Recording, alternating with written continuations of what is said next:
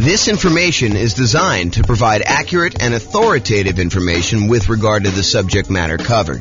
It is offered with the understanding that the presenters are not engaged in rendering legal, accounting, or other professional services. If legal advice or other expert advice is required, the services of a competent professional should be sought. Welcome to the Boston Real Estate Investing and Real Estate Financial Planning podcast. Learn all about investing in real estate in Boston, Massachusetts, with a combination of real estate financial planning and modeling with numbers specific to Boston, plus syndicated, more generalized recordings of live and pre-recorded real estate investing classes, not all of them specific to Boston.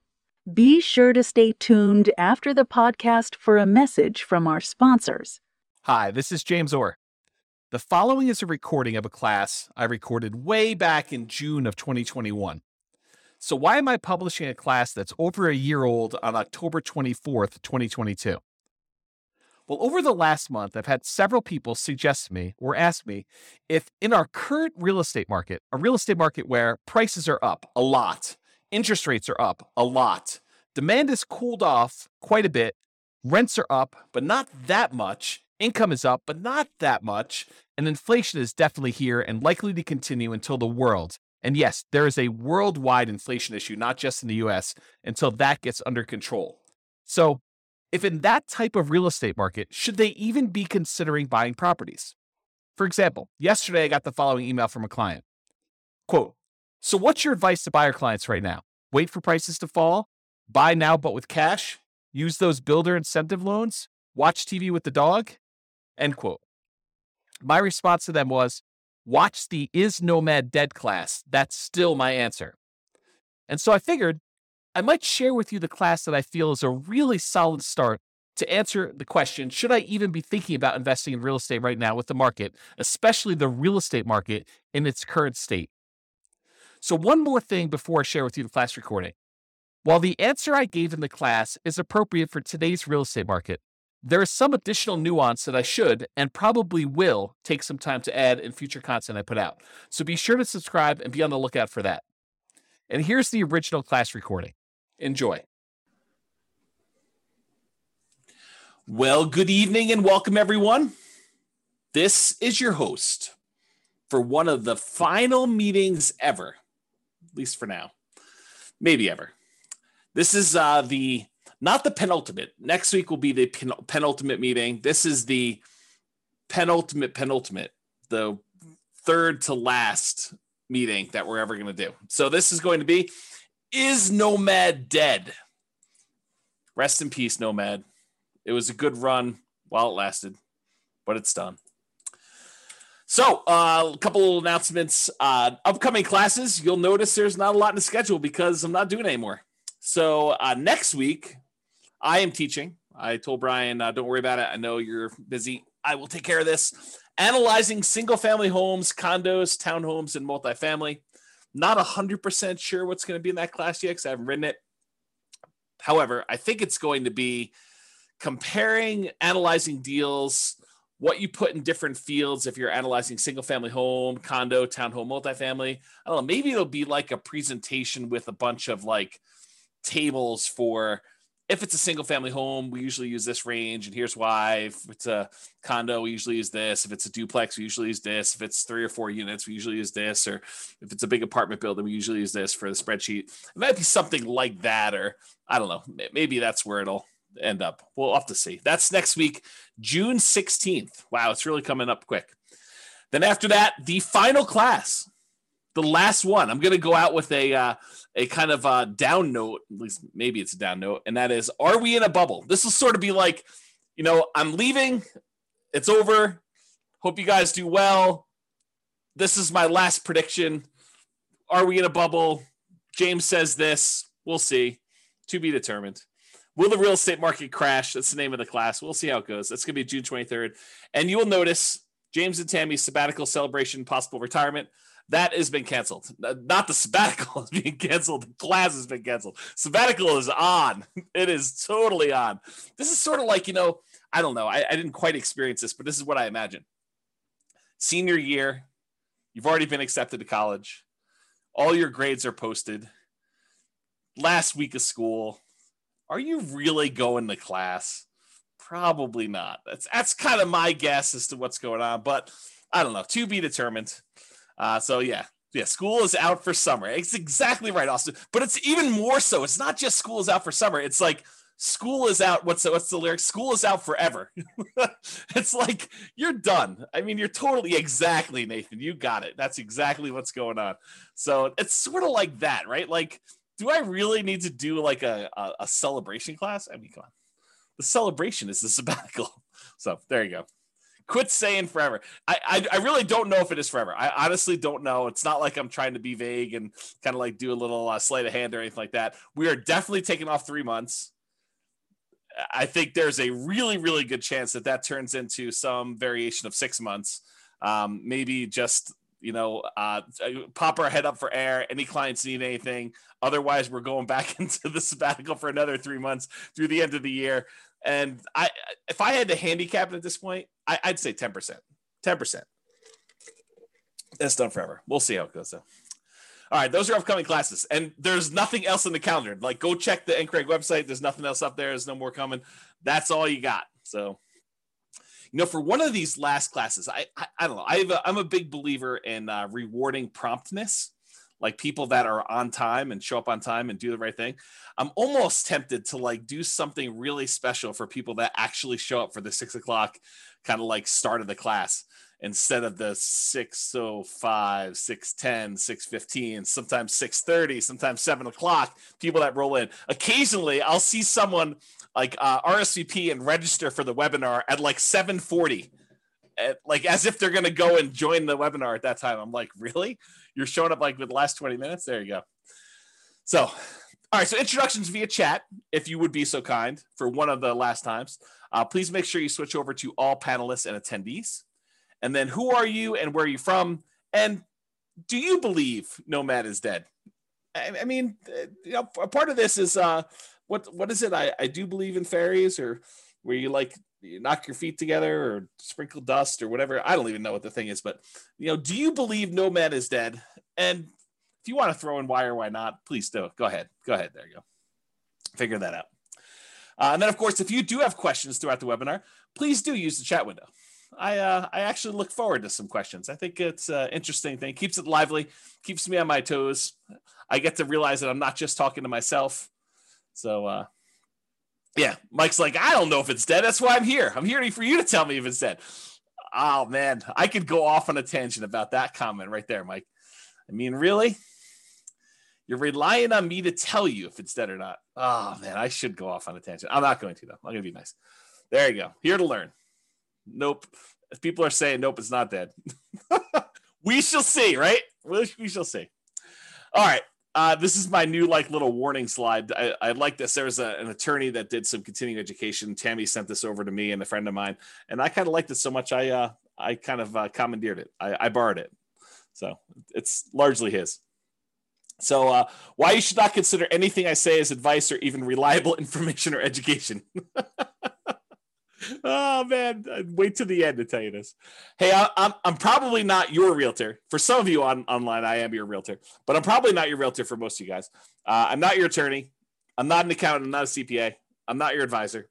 So I'm not doing this. This is not advice for you, like customized or personalized. Facts do vary greatly.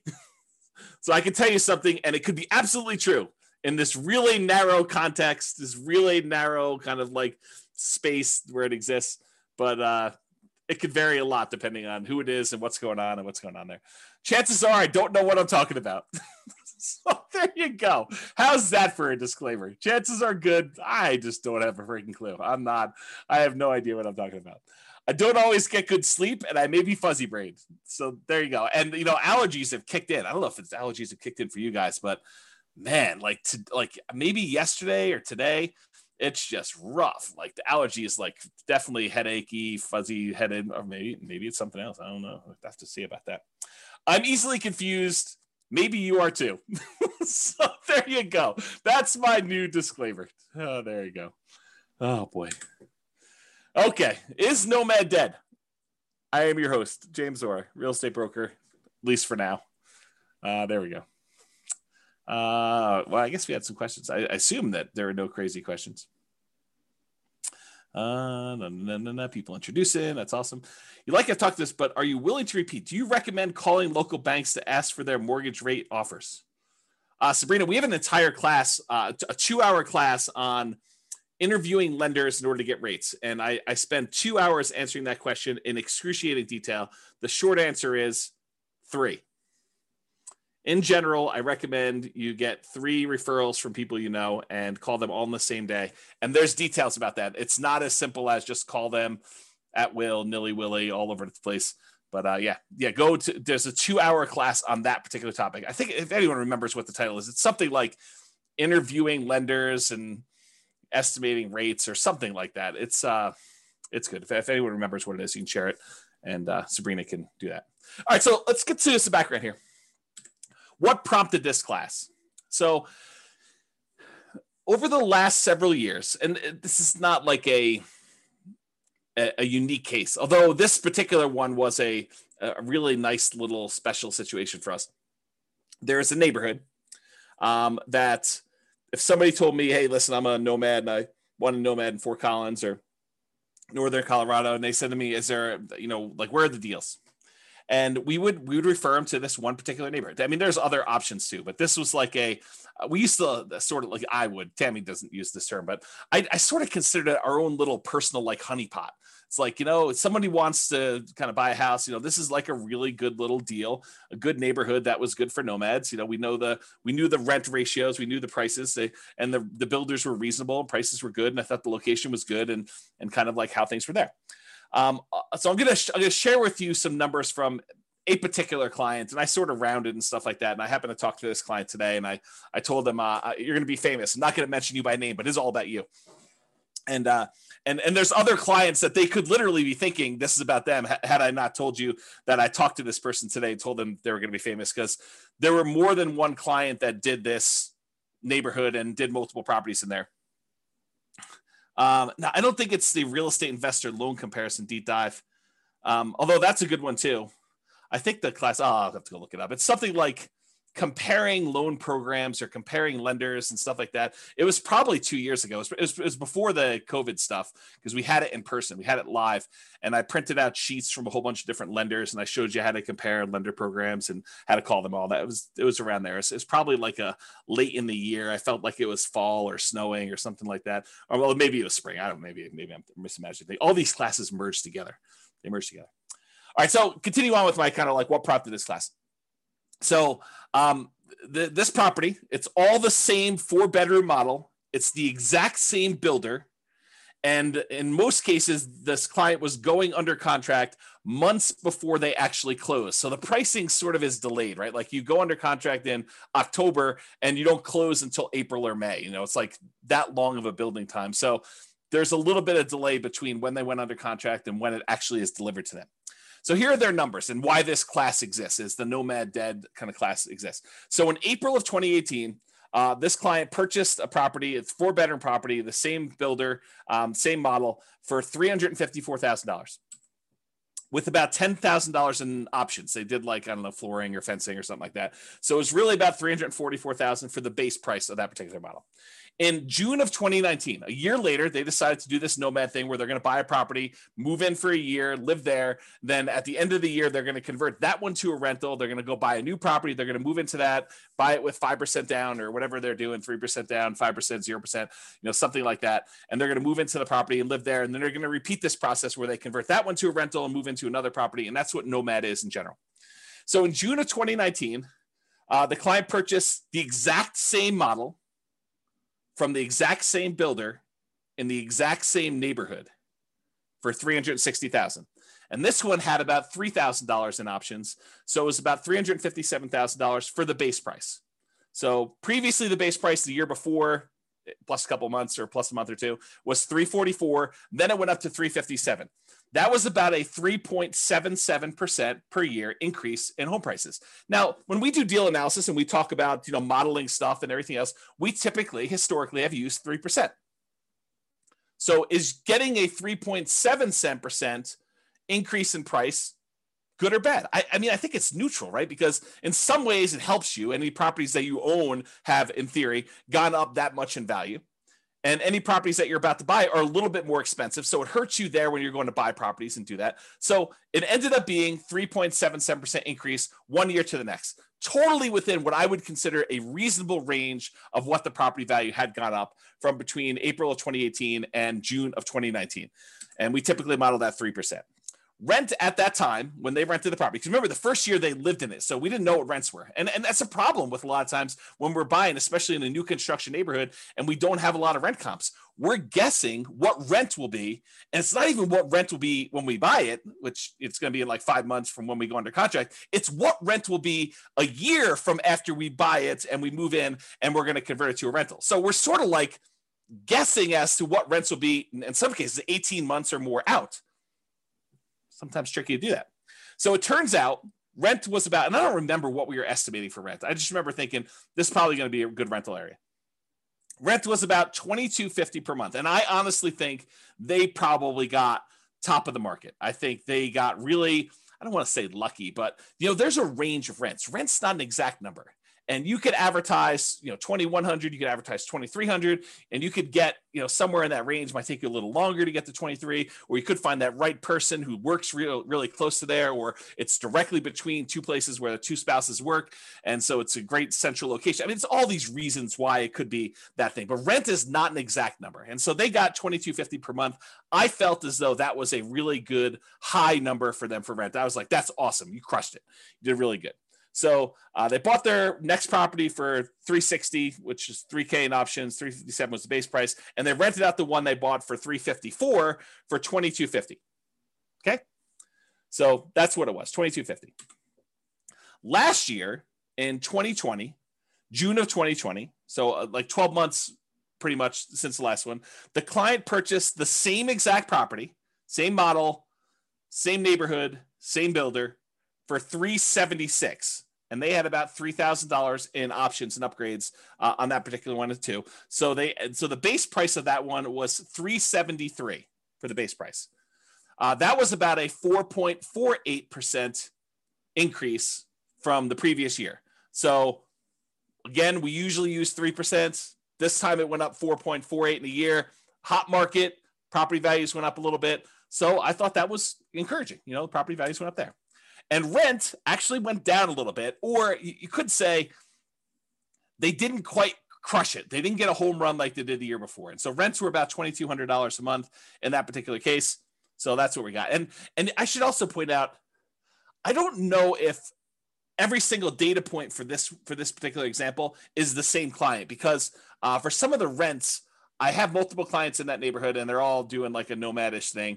And so some of them actually were able to rent it. And I may have used like one client's number when it really was another client. And so, but it's the same model. They're all buying similar models in that neighborhood, 4-bedroom. Although there's a couple builders we go with in that particular neighborhood, but you get the idea. And this is in Northern Colorado, in case you're wondering.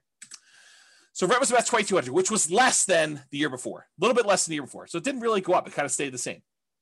This year, June of 2021, like while I was preparing for this class, I reached out to the builder. I said, hey, what do you have left in inventory for the model that we normally buy? I told them the model. I said, what do you got for me in the same neighborhood? And they told me, are you sitting down? Are you ready for this? $477,950. Pause for dramatic effect. Take a drink. That's right. So last year, the base price was $373. This year, the base price is $477,950. To which I did a quick calculation. That is a 28.15% increase from the previous year. So I start thinking to myself, and by the way, rent is about $2,300. So rents were maybe $2,250, somewhere in there. They were getting about $2,300 a month in rent for the model, same neighborhood thing there. So rents did not go up 28.15% there. And Bob and Barbie are saying, because of building costs, I think building costs are a major factor in this. Are they the only thing that's going on? Absolutely not. there's just ridiculous demand right now for properties. And so I think it's a combination of increased building costs, lack of inventory, lack of speed, the ability for them to get these properties built. Maybe there's some staffing issues. I heard there's a whole bunch of people that are opting not to work and staying home and collecting some type of pay for not working and, stuff like that. So there's a bunch of stuff like that going on, right? And so this is what prompts a class called Is Nomad Dead? Prices are up a lot, like not just 5%, 6%, 7%, which we could have modeled. I mean, we could have done that, right? So prices are up a lot, like 28.51%. And by the way, this is an extreme example. It's not like where it is every single place, but I think that we're seeing prices increase quite a bit, maybe not the 28.15% across the board, right? You could go find another neighborhood where you're like, oh, prices are up, but not 28%, right? Like quite a bit, but not that much. So prices are up a lot. Demand is up a lot. There's multiple offers on a lot of these properties. There's waiting lists for some builders in order to get into properties now. It's pretty ridiculous right now, which, as an aside, if ever there was a time for someone to take 3 months off, might it be during one of the craziest real estate markets ever, where it's really hard to serve clients because they're having to go out and make 10 offers to get one property accepted, or they have to be on waiting lists even for new construction, or prices have jumped up really fast and rents are sort of lagging behind. If ever there was a time for a real estate broker who was kind of getting a little bit burned out, a little bit, needed a little break, for them to take 3 months off, might it be Q3 2021? I don't know. I'm just saying hypothetically, not saying anything in particular. I'm not calling anyone out by name, not doing any of that, but I'm just saying, maybe. Okay. So demand is up. Interest rates are down, which I'll show you here in a second, but not that much. They didn't go down like that crazy. So it's not like the price is, the same, like, the monthly payment's the same. Rents are up, but not that much. I mean, they're not like 28.15%, like it's pretty crazy to think about this nonsense. Income is up. People's income have actually gone up. We're seeing some inflation sort of activities going on where, people applying for jobs are seeing those the wages, starting wages there, and in some cases, people are getting raises. And I don't know, we're seeing a lot of that stuff. It also sounds like you've thought it through. I'm not sure what those shapes are. Is that like a unicorn? Maybe it's a unicorn. And then Bob and Barbie say, especially a broker that doesn't want to be a psychologist due to buyers able to get the house. Yeah, right. It's hard.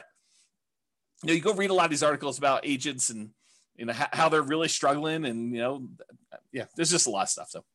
So income is up. Signs suggest that inflation is already here, and that it's likely to continue.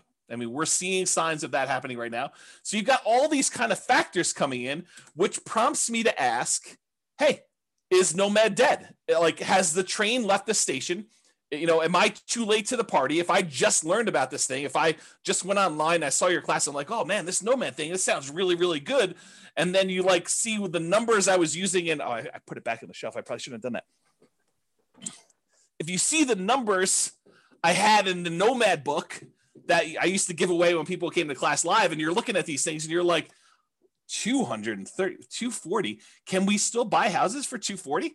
And then you're like, and you're like, what is going on here? Like, how does that even work? Like, is it too late? I mean, the numbers you were using before, those seem really, really different. I can't get any to look anything like that. Begs you to ask, is Nomad dead? Am I too late? Is this like even going to happen for me? Should I even bother? Or are you like, oh, it always happens to me. I find out about something. Had I only been buying properties like this particular client of James, the property he bought for $354, once these ones sell for $477, those become comparable sales to show that that's probably the new value for someone trying to buy a property. It's about that when the new ones become comparables for the ones that they bought, 3 years ago, whatever it is, for $354. So what is the difference in price between that? Is that like $120,000? Approximately 120,000. So 1, 2, well, I guess not all of them are 120, but let's 1, 2, 3 properties that they bought previously. So that's probably $300,000 in profit in 1 year. What? That's crazy, right? Definitely crazy. Yeah. See, Royce says I'm supposed to actually call him when I know it's going to increase $120,000. I didn't know. I called like the clients that had properties in that neighborhood. I'm like, hey, are you sitting down? Because I just found out the models you've been buying, they're now $100,000 more than what we were paying last year. And they're like, what? I'm like, yes. And we just had to wait for them to sell because it's just crazy. Okay. So this is why there's a class called Is Nomad Dead? And we will find out. So because I did this particular one builder, I went and I looked at some historical data on another builder that we like here in Northern Colorado. Yeah, cue the charts. Exactly, Steve. You're right, buddy. Here we go. So what I did is I went and I looked at some historical data.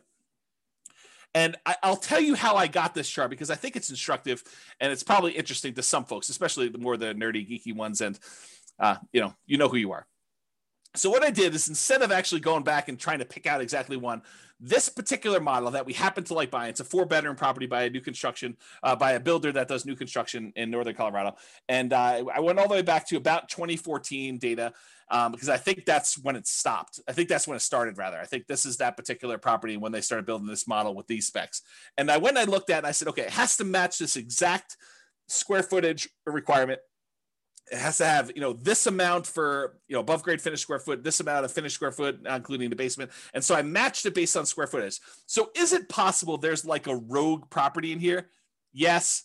But I will tell you, I hand looked at the data just a quick glance, and the overwhelming majority of these things were exactly this builder. By the way, don't call me during Anchor because I had to turn my phone off. So this shows you like this particular builder with this matching square footage, and it shows you the price. Now, this does include multiple cities, so it's not just all the same city. There's some of these in like very far east Greeley, which are less expensive than something in, let's say, Fort Collins or, Loveland or Severance or, like whatever the other Northern Colorado cities are, which I can't think of right now, Windsor, as an example. So this covers a wide range of cities. And it also covers a wide range of what upgrades people do. Just as an example, when my clients typically buy a property from this particular builder, we talk to them about the pros and cons of rolling in all of the upgrades: backyard landscaping, backyard fence, air conditioning, the upgraded appliance package. So there's all these extra things that we usually talk about. Hey, look, you could go ahead and add all these things after closing and save yourself some money because the builder has definitely marked them up. Or if you decide to roll them in and have the builder provide them, you're paying a premium, but you're able to finance them. And so you're only putting out 5% or 20% or 25% of the value of the thing because you're financing the rest at some really low interest rate. And so there's a range of what these values would be. It's not like this one got bid up or anything like that. And maybe that this person who bought this particular property right here, where my mouse went, decided to roll all their stuff in, or maybe they had a lot premium because it backed out to open space or something like that. And so there's all these different factors as to where they are. But in general, you can see the trend. The trend is up and to the right. You can see the property price increases. And one of the things I'll point out is you kind of see here where we hit the new year, almost everything is pushing on the high end of that line. It's not like you have stuff that's kind of on the low end of the line, like you see over here. It's like this year, everything is being pushed up on price. So we're definitely above the average line of what we've been seeing in appreciation rate. The red line is the linear growth rate. The black line is the exponential growth rate. So it's a little bit better than linear as far as growth goes. That's how I would interpret that data. I don't know if Andrew is on or something like that, who's a big math guy, but he could correct me if I'm wrong in my analysis of this particular chart. But you can see the prices for these things has definitely gone up. Before we were able to get this Michigan model, the 4-bedroom property for, in the low to mid 200s, like, 230, 240. And if you remember, this is about the time that this book was written. And this is the example we use in this particular book. So it matches what we were getting at the time in the book, if you kind of think about it that way. The same properties nowadays, they're over 400. They're like up there, okay? So you can see this historical chart. So when prices go up that much, rents don't quite go up that much. Is Nomad dead? All right, so I'm going to do some comparisons, because I think that's what you want to know, right? You're like, hey, listen, I read the 2015, the original Nomad book, and the numbers are not what they are today. Yeah, no joke, right? So let's go think about Nomad then and now. Here they are. So back in the 2015 original Nomad book, the purchase price we used was $238,875. That was the base price with some upgrades thrown in for buying at the time, it was basically a Michigan model, although you could make an argument it was any other house that was similar characteristics. It didn't have to be that, but that's what we used when I modeled it. Okay. So it's $238,875. The purchase price today for that same model with the same upgrades, $437,375. Now, this is not a true compounding annual growth rate comparison, right? Because it's not like we have the same house and the same house sold. It's like you have the same house that may be in a different neighborhood. It may be in a metro district. It may not be in a metro district. It may, on average back to better location or be in a better, a place, a better city, any of these things kind of factor. So it's not truly a compounding annual growth rate, but I did do the math for you that says, hey, look, if they were like 240 or so back then, and now they're 440 or so right now, what is the annual growth rate for that 6-year period between those? Turns out the growth rate for those properties during that time was about 10.61% per year, compounding annual growth rate. Craziness. Okay. So we were estimating 3%. So when properties do better than that, it helps you for all the properties that you own. It hurts you because you're buying more expensive properties as you're moving forward. So it helps and hurts depending on where you are in the process. Now, back then, in 2015, the interest rate we used when we did our deal analysis in the book was 4.5%. And we talked about using a lender-paid PMI, private mortgage insurance. Go watch the whole 2-hour class on private mortgage insurance. I'm not going to cover it here in detail, but basically the lender increases the rate slightly. And instead of charging you a monthly PMI payment, it's included in the interest rate. Okay. So that was a 4.5% lender-paid PMI rate, the overall interest rate, with 5% down. Today, maybe not today, but when I did the comparing loans class, I called to the lender. We did a whole spreadsheet on this. The interest rate was 3.625% with lender paid PMI with 5% down. So it was 4.5. Now it's 3.625. So that actually got better. That might help us, right? Stephen says, where do we watch the older videos? You're in a really weird spot because I'm like shutting everything down for going to thing. Right now, though, you could probably still watch like 100 of them. By watch, I mean listen, on the podcast. But I would go download them tonight. Like while you're here, go download them because I am this close to actually shutting everything down and pulling everything off the podcast too. So go download what you want. You can actually go subscribe to it and then click download on all of them. They'll stay on your phone even if I delete them, is my understanding. And then go listen to the ones you want there. If somebody wants to put the thing on there, I think it's Nomad Real Estate Investing Podcast. But if someone happens to have the link and is willing to be nice to Stephen, you can put them on there. Okay, so I'll continue with the class up. So interest rates were worse, 4.5. Now they're better, 3.625. And then the estimated principal, interest, taxes, insurance, that's PITI, plus the HOA, plus the PMI. If you add up all of those things as the monthly cost, before in 2015, when we did the book, it was $13.88 and a penny. I just went back and I recreated the calculations and I figured out what the payment was. $13.88, round up, called $1,400, about $1,400 for the payment then. Today, to buy the same house, $440,000 approximately at the new 3.625% interest rate, the payment is about $2,306. Wow, my phone is blowing up tonight.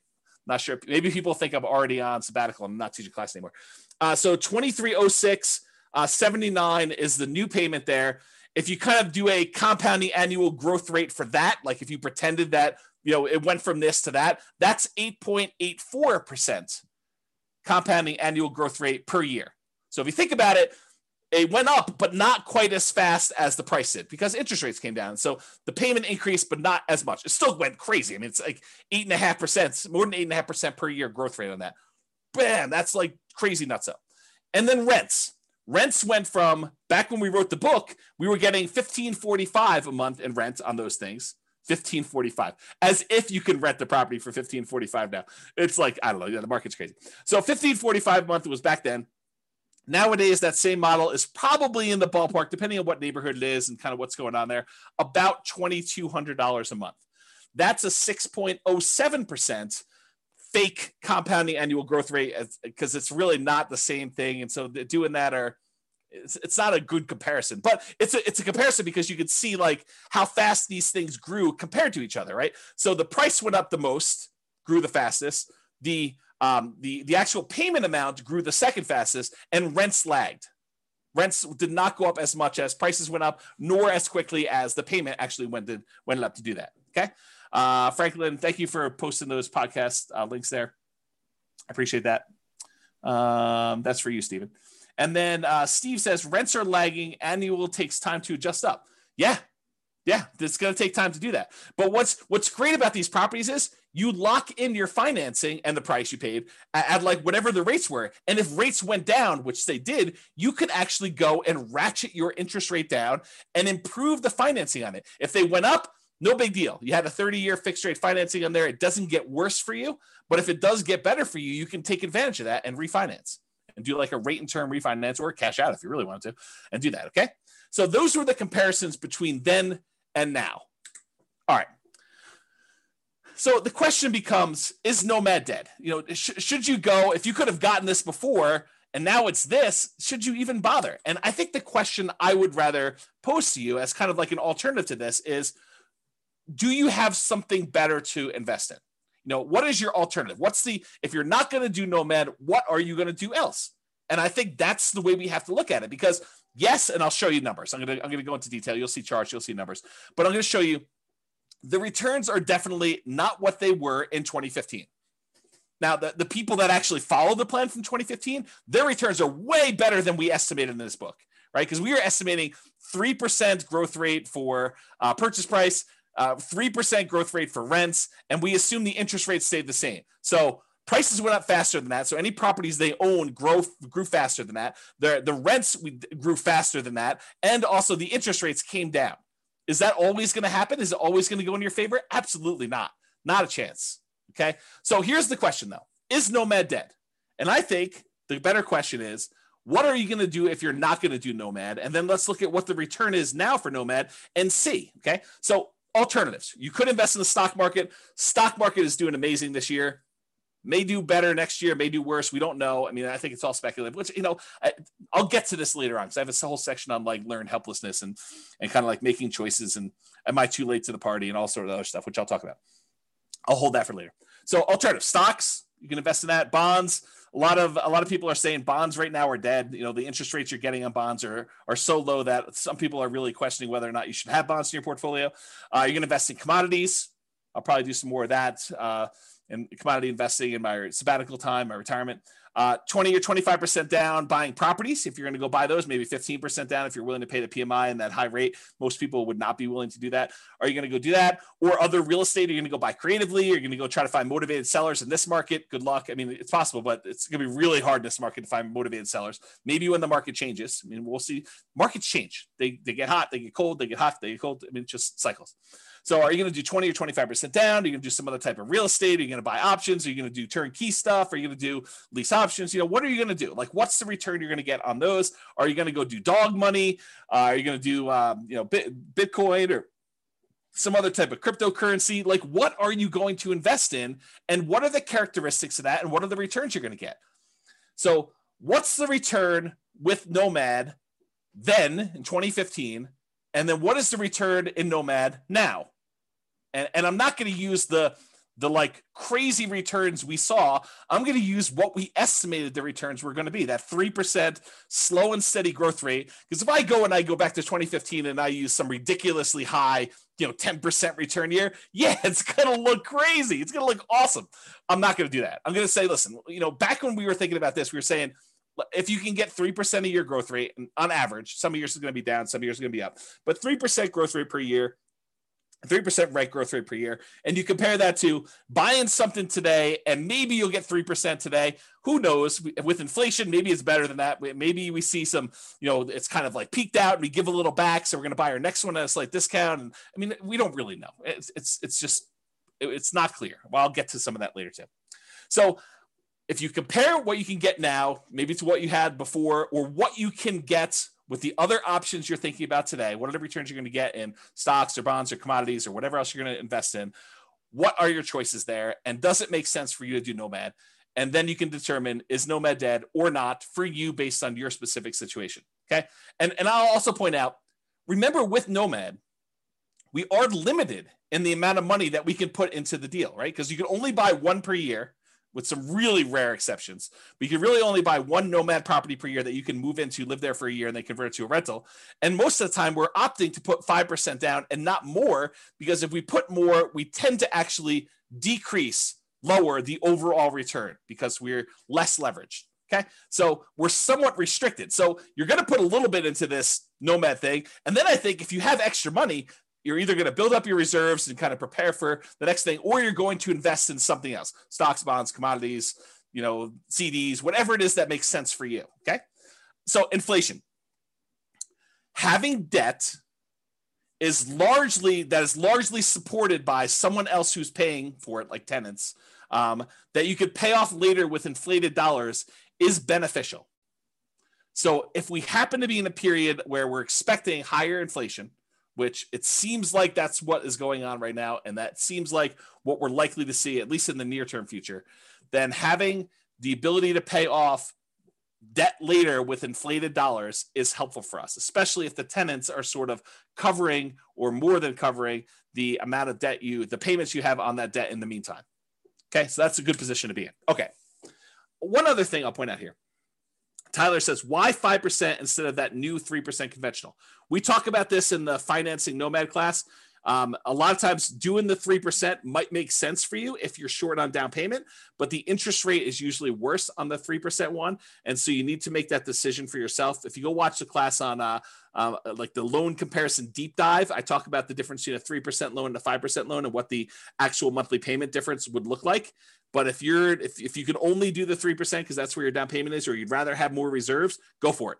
You're usually limited on how many you can do too. So we do the 5% all the way up to 10 loans or more for owner occupant. The 3%, you're going to be limited in how many you can do. But there's more detail on that in other classes. That's really not a topic for tonight. Okay. You're not committing to 10 nomads. So I want to point this out up front. It's not like you have to decide today that I'm going to do this 10 nomad plan. 10 is arbitrary. I hope you guys know that, right? Like we sort of plan it out for you and put it in front of you so that you can see what it looks like if you go that far out, but you don't have to do 10. You could do 1. You could do 3. You could do 7. You could do 14. You could do 27 of these. Okay. There's no limits, high or low, on how many you have to do. You're choosing to purchase one property. You're making a decision today. Okay. Today, with the knowledge I have, with the information I have right now, with my current financial situation, with my current reserves, with my current amount I've set aside to invest, with my current risk tolerance, with my current family situation, with my current job situation, I am going to either choose to buy one house or I'm going to choose not to buy a house. It's a single decision point. You're not saying, I'm getting married, I'm doing this 10 nomad thing deal. You don't have to decide that. It's 1. Then, once you buy the 1, you move in there, you're living there, you save your money. You continue to educate yourself over the next year. There's zero pressure to do a second one. If you decide you want to do it, great. If you decide you don't want to do it, great. You don't have to do more. You decide if you want to do one more at that point. It's up to you. Okay. You only repeat this if it still makes sense to you. You reevaluate. Here's my new job situation. Here's my new financial situation. Here's my new reserve situation. Here's my new down payment. Here's what I think the market might or might not do. Although, good luck with that. Here's what I think is going to do there. It's like all this stuff you take into account and you decide, do I want to move forward with another one? Yes or no? If it makes sense, you do another one. Yeah. Roy says, speak for yourself. Those numbers say buy 10, obviously. Right. And I think there's a case to be made that you'll get to the next point and you'll be like, what are my options? What else can I invest in? Oh, this Nomad thing is the best returning investment I could possibly make. I'm going to choose to do that. But you need to decide that on your own. There are no promises being made. There's no guarantees in life, period. Okay. So I personally think there is power in making good decisions repeatedly. Think about good habits. I'm a bad example of this, but eating good, healthy food every day, getting good regular exercise, investing in long-term relationships, all those things, the good habits that you put in and make, compounding effects over time, I think you're rewarded for that. but you can get feedback through the Nomad process and other things. But you can get feedback on the Nomad thing, and you can make better distinctions, and you can improve your decision making over time. So next year, you may say, this 2-bedroom property I bought in, the right over the border in Wyoming wasn't the best investment for me. Maybe I'll do a 3-bedroom or 4-bedroom, or maybe I'll come a little bit south into northern Colorado or whatever it is. So you go and you kind of like evaluate whatever that is for you, and you make better distinctions and you make better decisions over time. Does that mean that you are automatically going to make better decisions? No, but you'll make different decisions and you'll say, oh, that was even worse than what I tried before. I should do something different next time, which we'll talk about more when we talk about learned helplessness. Okay. So there you go. So let's take a look at this cash flow power meter, 2015, then and now in 2021. There's a whole class on the cash flow power meter where I explain to you what's going on here, but this shows you a relative measure of how good the cash flow is on a particular property we're considering. And back in 2015, we were right in the middle. This little black line here shows that you were right in the middle, where you would have positive cash flow only if you took into account the cash flow from depreciation, the actual tax benefits of owning that property. Otherwise, it would be slightly negative cash flow. That's what having it in this yellow section means. It means that if you take into account the cash flow from depreciation, the tax benefits of owning the rental property, then this would be slightly positive with cash flow if you take that into account. Otherwise, it's negative. In 2021, even if you take into account the cash flow from depreciation, it's negative with 5% down. That's what this is showing you. It's showing you that it's red, it's negative. You manage it yourself, including the tax benefits, it's negative cash flow right now if you're going to buy properties. So there you go. That's what we're seeing right now. Comparing them to now. Time for a beverage here. All right, here we go.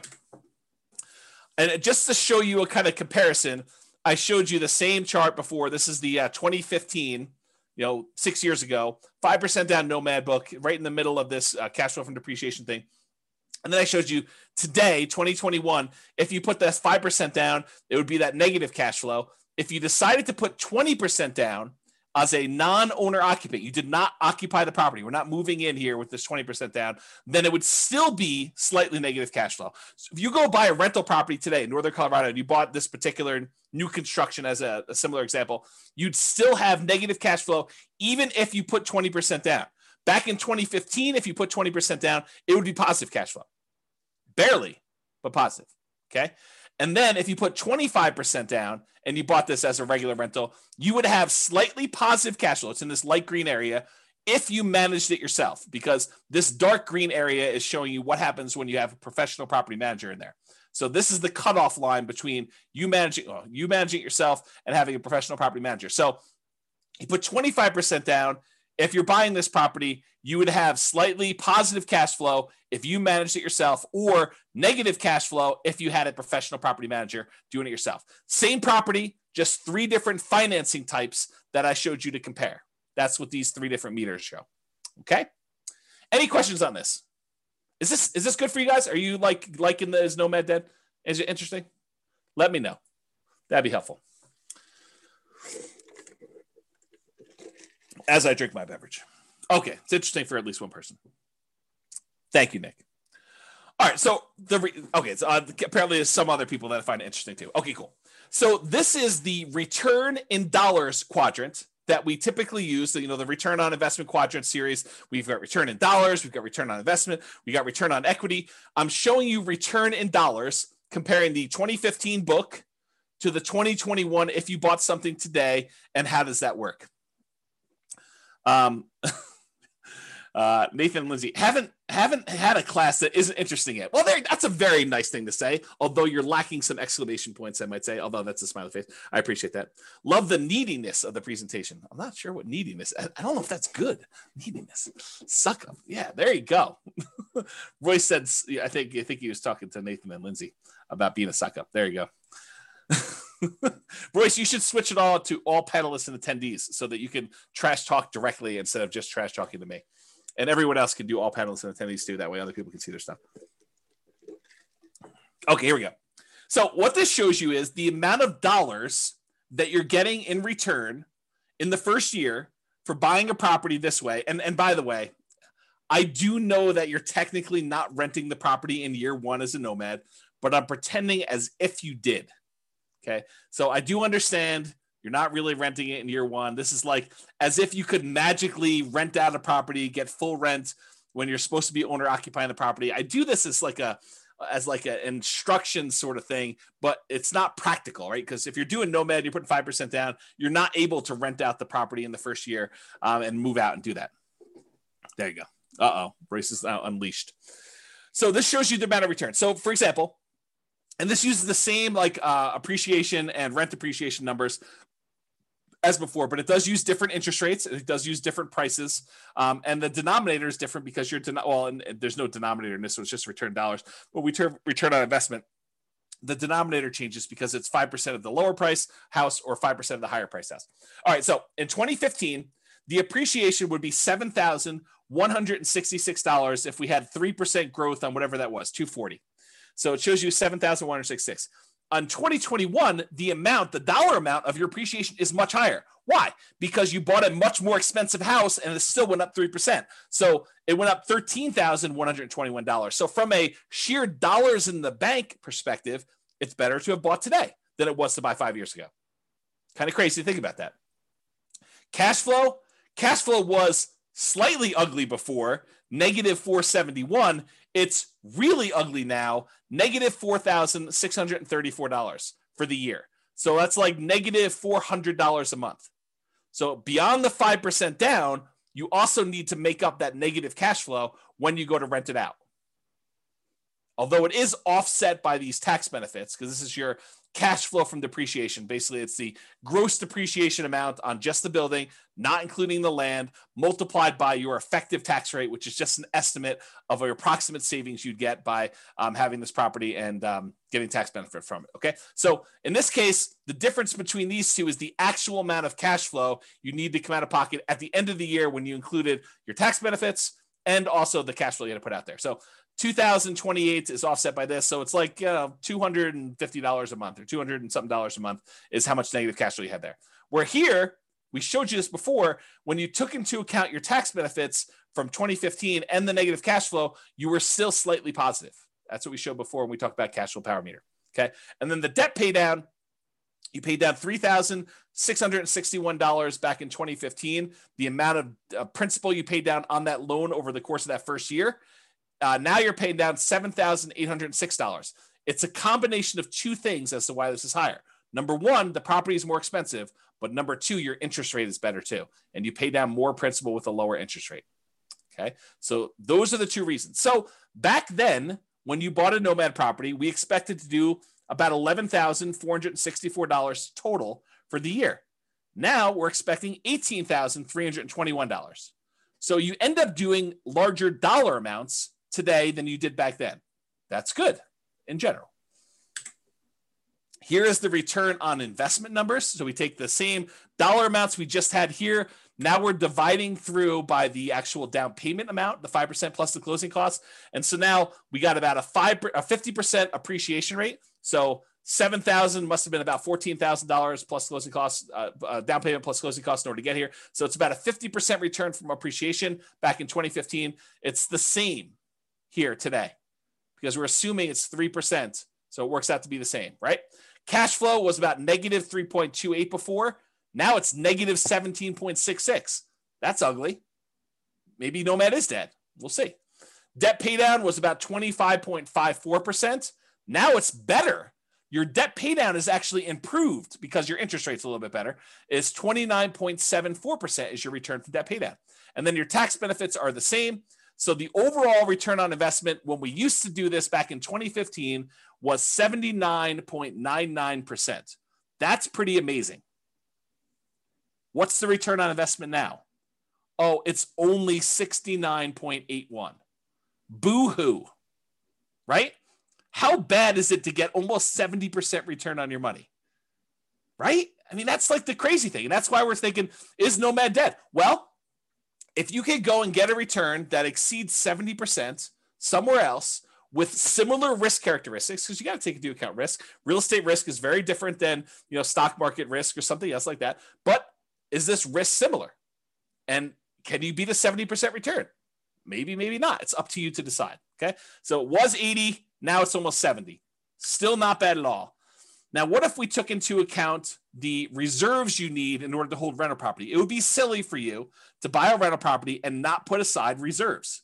And we talked about this in everything you learned about deal analysis is wrong. There's a 2-hour class on this concept of why you should do your calculations and include reserves when you do your return on investment calculations. So go watch that class. It's 2 hours long, and you'll understand more about what I'm talking about. But realize if we include the reserve numbers, the 6 months of reserves, that's what ROIQ plus R6, 6 months of reserves, and you compare that back to when we were doing it, the return now when you include reserves on everything is 49.05 compared to 44.66. Still a little bit less, but when did 45% return on your money become a bad return? When did it become bad? So Bob and Barbie says, seems like the tax benefit should be greater as the purchase price is more. It's the same ratio though, because you put 5% down on both. So when you actually do it that way, they're similar returns because it's a dollar amount based on the price, but it's also the same denominator changing as well based on the price. So it turns out it's the same ratio. Good question though. Steve says something, everything you learned about deal analysis is wrong. Yep, there you go. That's the class on that one. Although it's probably on the podcast. Okay, so that's the R6 number. What about if you do 12 months of reserves, but you decide to keep your reserves, most of them in the stock market or something else with a higher rate of return? Well, the return is 39.47% from 2015 versus 36.72 today. Still a pretty amazing return, especially for having 12 months reserves that are a drag on your overall return there. I don't know. It still seems pretty amazing. But it's up to you to decide if Nomad is dead. It's not for me. So is Nomad dead? Let's take a look at some comparison scenarios. So because I have this pretty cool software that allows me to do models of scenarios and run out situations for people, I ran 5 different scenarios to compare, and then I added a couple more at the end because I thought I might have time. We'll see if I get there. So the original Nomad with 2015 numbers, I did that as kind of like a baseline. Said, okay, this is what we thought it would be before. I just sort of laid it out there and I ran it and I showed you what that looked like. Then I did 2021 Nomad right now. And I did a couple different situations there. I did doing 10 Nomads, which is the most similar comparison to the 2015 ones. And then any extra cash I did in stocks, which is the same thing I did in 2015, by the way. And then I also compared it to, hey, listen, if I'm not going to do this Nomad thing in 2021, maybe I'm going to buy just a house to live in, and I'm going to take all the rest of my money and I'm just going to invest it in stocks. So I ran that too. And I think I used 8% for the stock market return. Okay. And then I did another scenario where I said, okay, you're going to buy a house to live in, one owner occupant property, and you're going to actually save up to buy 20% down properties. And you're going to buy 9 rentals with 20% down. And then the last one I did is you're going to buy a house to live in with 5% down, and you're going to buy 9 25% down rental properties. And so I'm going to look at how the original 2015 Nomad did in comparison to doing 10 Nomads today, doing no Nomads, basically buy a house to live in and do everything else in stocks, to doing owner occupant with 20% down and owner occupant with 25% down. And you'll have 9 rentals for all those things. Okay. Here we go. Kevin says, pretty sure I got a 200% return in year 1 at my current house. So Nomad is certainly not dead. There you go. Kevin says it all. And then it says, I heard the same rumor, Austin. Austin says, is the rumor that Royce is teaching during sabbatical true? Maybe. Royce says no.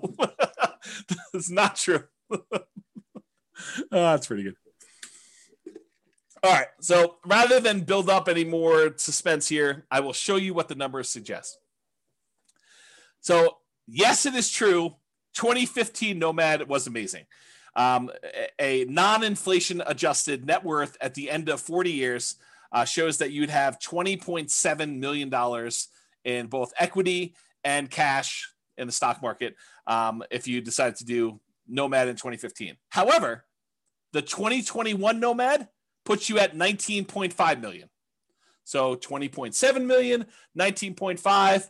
I'm pretty sure that's still pretty freaking good. If you decided you wanted to do one owner occupant property and you bought 9 25% down properties, you'd have 13.4 million. If you decided to do one owner occupant property and 9 20% down properties, you'd have 12.86 million.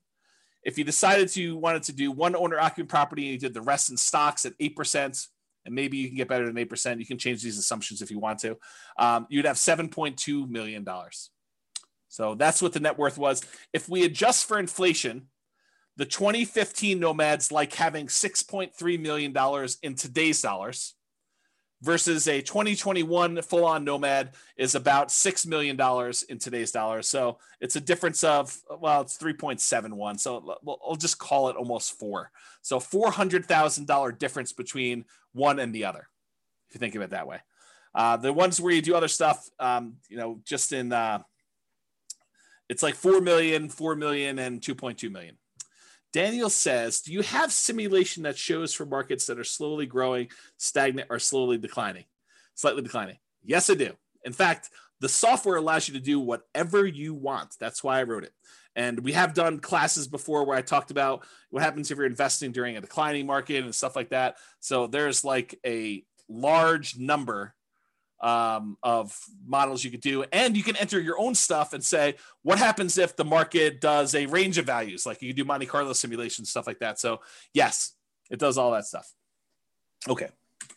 Here's the chart showing net worth over time. You can kind of see the curves. These top two, the red one is 2015 Nomad. The orange one is 2021. So they're pretty close together. Then the next two are buying the 20% down or the 25% down rentals. And then the stock market one lags behind here. But, part of this is assumptions, right? If you thought the stock market could get you 15% return, I bet you this chart looks very different. So you got to go play with what you think you can actually do and compare those to see. All right, so this just shows you account balances. Before was net worth, which included equity, and also your account balance, which we're assuming the account balances are invested in stocks. But if we just look at how much is in your account, 2015 Nomad, you had $13 million, non-inflation adjusted. The 2021 Nomad has you at almost $7 million, non-inflation adjusted. And then the other ones had you at, let's say 3, 2.7, and 5.8. The one where you invest in stocks, the overwhelming majority of your money is in cash because you don't really have a lot of equity besides the one house you bought. So that's why your number is so much bigger than the other ones there. Okay. If we adjust for inflation, 2015 Nomads like 4 million, 2021 Nomads like 2.1 million.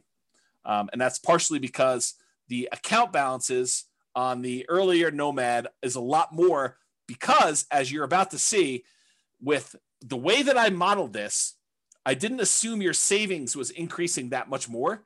So it took you longer to buy these more expensive properties. So it's much slower for you to acquire properties, which means that your cash flow lags a lot. When you did Nomad back in 2015, I assumed you could buy them very quickly.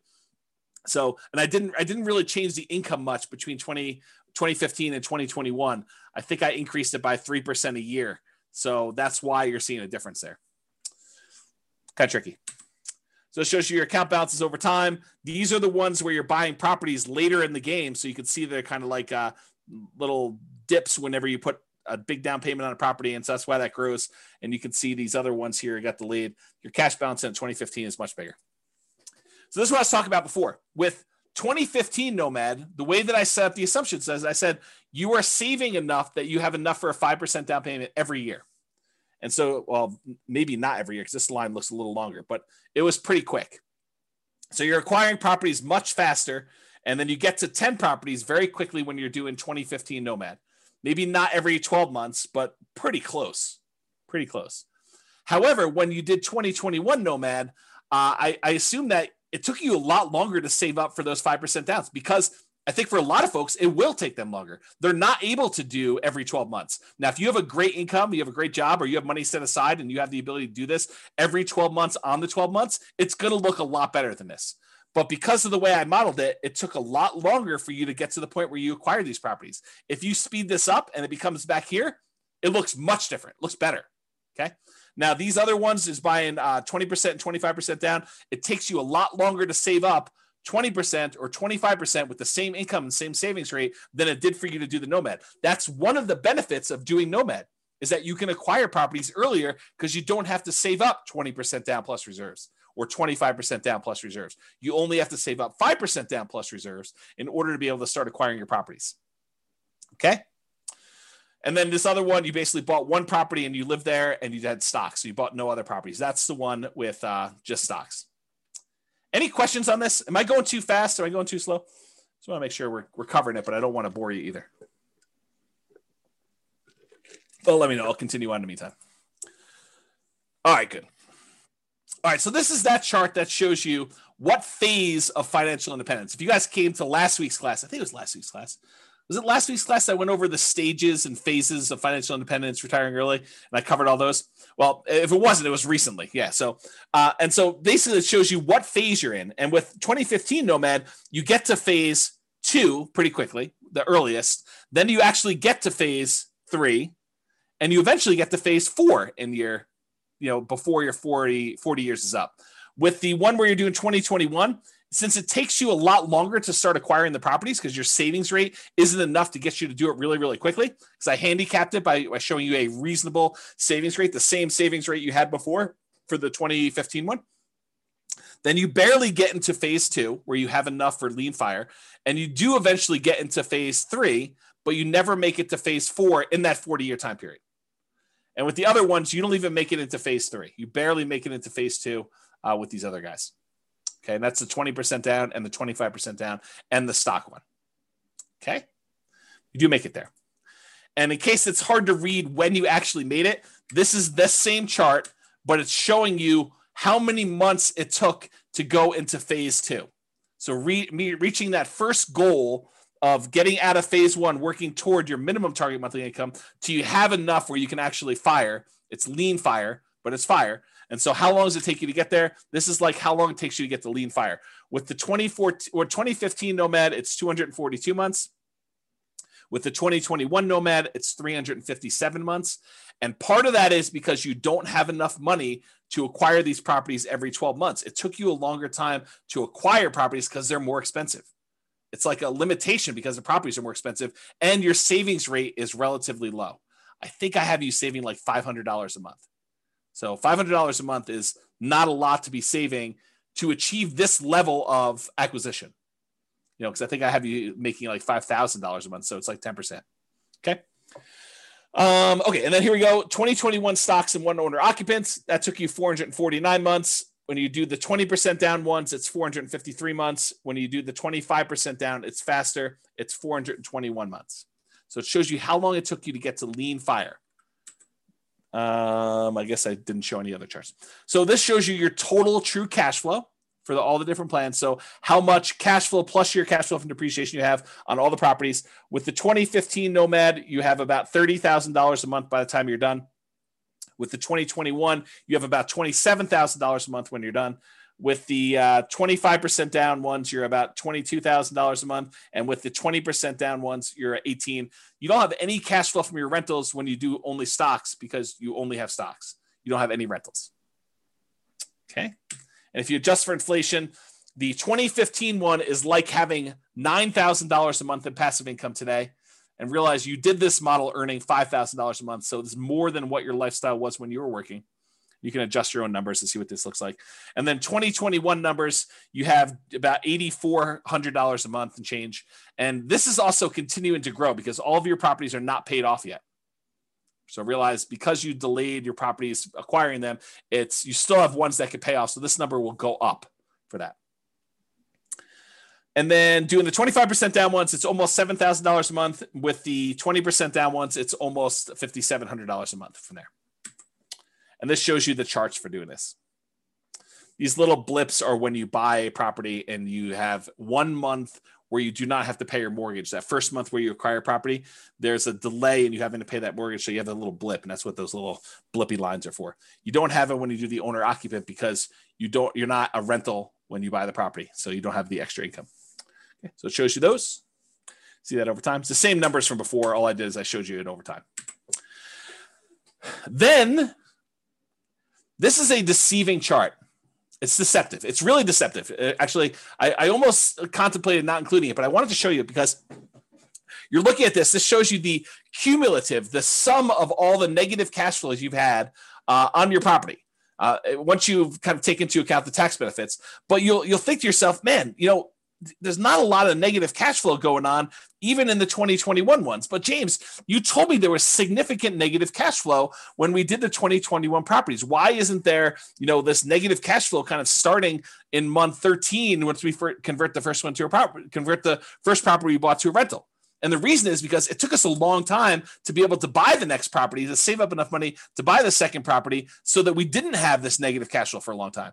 The longer you wait, the more your rents have increased, the less negative cash flow you have for when you buy that next property. And so it turns out we didn't have a lot of negative cash flow because we delayed buying these properties for a much longer period of time. If we look back at as to how long it took us to acquire them, you can see here, we didn't actually buy the second rental, the second property to move into and convert the first one to a rental till like month 51 or so. And by then it had positive cash flow. And then it took us like another almost 4 years in order to buy the next one and have 3 properties.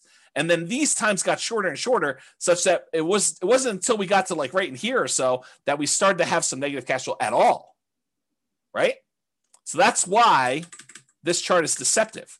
Because if you really did have some extra savings or some money sitting aside where you could buy these properties much faster, then you would have this negative cash flow earlier and it would contribute.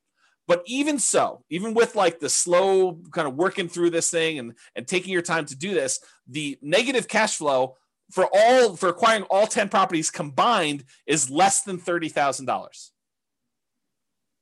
for all of them when you're doing that. And when you buy the 20% down ones, you still have a little bit of negative cash flow, which we talked about before. So that's this little negative cash flow here. That's less than $1,000. It looks like maybe close to 1,000 over here. But when you do the 5% down ones, and using today's numbers as Nomad Dead 2021, you'd have negative cash flow later on, and if it was earlier, it'd be more. But still, part of your negative cash flow is you're not putting more down. You only put 5% down, so you're really deferred down payment over time. Okay. All right. Total equity shows you this. You have more equity with 2021 because they're more expensive properties. So your equity is 7.7 with 2015 Nomad, 12.5 million with 2021 Nomad, about 10 million and change for both the 25 and 20% down. And then you only have the equity in the owner occupant property when you do stocks. If we adjust, I guess I didn't do inflation adjusted. I did total true net equity if you actually had expenses on your property when you did it. And it shows you what the numbers for true net equity. You can go look at that if you want to, but I'm not going to cover it. Okay. This shows you your total mortgage balances over time. Jason says, James should teach one class a year now. This one. Right? Because it compares like what reality is now to what it was whenever we were thinking about it. All right. This shows you your total mortgage balances. The red line shows you the numbers from 2015. So you were acquiring properties relatively quickly, and you got up to the point where you had your 10 properties. It was under $3 million in total mortgage balances. And then over time, you're paying those off. And so it's just sort of declining, and you're almost completely paid off of all mortgages by the time you get to 40 years because you were pretty much done buying properties at 10 years. It takes 30 years to pay them all off. Okay. With the 2021, though, because you acquired properties more slowly, you ended up having a much higher mortgage balance total, and they're not even close to being paid off by the time you still owe $2 million on this, almost $2 million by the time you get to your 40. And the 20% down, the 25% down is even worse because you can't buy properties as quickly because you got to save up more money. You got to save up 20% or 25% to get to these. And you can see that here. Okay. And then of course, the one where you just bought stocks, you just bought the one property to live in and you paid off your mortgage after 360 months and then you don't have a mortgage at all. That shows you your mortgage balances over time. Okay. All right. I'm sure you're thinking to yourself, all right, that's like the slow way. And it is the slow way. I mean, that's the traditional nomad model. You buy properties, you let the tenants pay them off. You don't pay them off more. You don't pay them off faster. You don't sell off any properties. You don't pay off mortgages if you can fire early or do anything crazy like that. You just slow and steady wins the race, kind of like work it through. This is not intended to be in any way a full class on speeding it up or doing anything like that. I've already taught tons of classes on that. I'm sure I guess I won't teach any more classes, so I shouldn't say that. So maybe I'll teach classes on speeding it up in the future, or maybe I don't know. Who knows what's going on? With that being said, there's other stuff you can go reference for speeding it up. But I did want to show you a couple things. So this is that chart from before where I showed you how long it took you to get to lean fire, essentially, minimum target monthly income in retirement. And this is all the old ones. So 2015, it took you 242 months to get there. In 2021, doing regular Nomad took you 357 months. But I added a couple extra ones. I added these two to the bottom. In 2021, if you sell properties to pay off mortgages to achieve financial independence. So if you get to the point where if you sell off some of your properties, you could pay off the other ones that you own, and that would get you to your minimum target monthly income retirement, then do that. And how long does it take you to get there? Well, it turns out that takes 293 months for you to get to the point where you have enough equity where you could sell off your properties, you pay capital gains, you pay depreciation recapture, you pay your closing costs, you pay your real estate commissions, you subtract all those out. So it's really a net dollar amount that you really walk away with. You take that money, you pay off the remaining mortgages on the rental properties you own, and you get to fire. You get to the point where that is enough so that you have a minimum target monthly income in retirement to support yourself, lean fire, another way of saying that. And that takes 293 months using this strategy. And that's still with you acquiring them slower. Right? Because you're not able to acquire them very quickly. So it still takes 293 months. Now, remember, in 2015, it took you 242. It's 293 now, and that's faster than the 357 if you didn't do this. I don't know. That seems like a reasonable, kind of a reasonable timeline to do this, right? For saving basically 10% of your income. I don't know. That seems pretty good to me. And then this last one is if you sell off all of your properties and you use the proceeds to invest in the stock market, and you had the money in the stock market produce I used 4% safe withdrawal rate. So instead of having rentals, you have 4% safe withdrawal rate, and the money is all in the stock market now. It takes you 291 months to get to the point where you have enough equity in your properties after capital gains, depreciation recapture, closing costs or transaction costs, real estate commissions.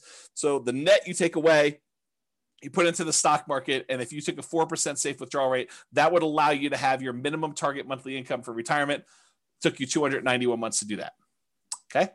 Which is a couple months faster than selling off some properties to pay off the other ones and do it with rentals. Some people would prefer to have free and clear rentals when they retire. Some people would prefer to have their money in something else like the stock market, and it could be anything else. I just happen to use the stock market as an example, okay? Any questions on this? Now, this one is the minimum target monthly income retirement. This is lean fire. This, though, is your ideal target monthly income in retirement, which is a higher dollar amount. I think I used $10K a month. I think I used $10,000. I think this is I think this is the point to get to $5,000 a month. I think this is the point to get to $10,000 a month. And you can see that how long it took you in 2015, 353 months in order to get to your 10K a month income, passive income, versus 2021 took you 417 months to get to 10K a month of passive income. And then here, the sell off the properties and achieve fire, it actually took you longer to do it, 428 months, and it took you longer, 460 months to do that. So it would have been better for you to just do the traditional plan here and get there. Okay. All right. Which, by the way, makes sense because you sold off your properties much earlier so that you could retire earlier. Like, I don't want to leave this here and have you guys think, well, why would I do it then? Because you actually got to retire at month 293, and then you still achieved 10K a month income by month 428. So it's a little bit longer to get to your 10K a month, but you still got to retire earlier than you did before. That's why you'd still do it. Okay? In case that wasn't clear. All right. So, someone who is on, I won't name their name, would appreciate this. So a client of mine reached out to me. Let me answer the question and then I'll come back to the story. So Cece says, why was it slower for the 10K per month? Because it took you longer. It took you this much time in order to get to the point where you had $10,000 a month coming in. This is the amount of time it took you to get to $5,000 a month coming in. So you got here, and then you still need to go a long ways to get to 5K a month more. And so that's why it took longer to get there. If it's not clear, ask me at the end for questions. We can talk about it some more. All right. So I had a client reach out to me, and they had said, hey, I always was interested in these, condos in Heather Ridge. It's a certain neighborhood in Fort Collins, kind of a lower price condo, a very inexpensive condo in Northern Colorado.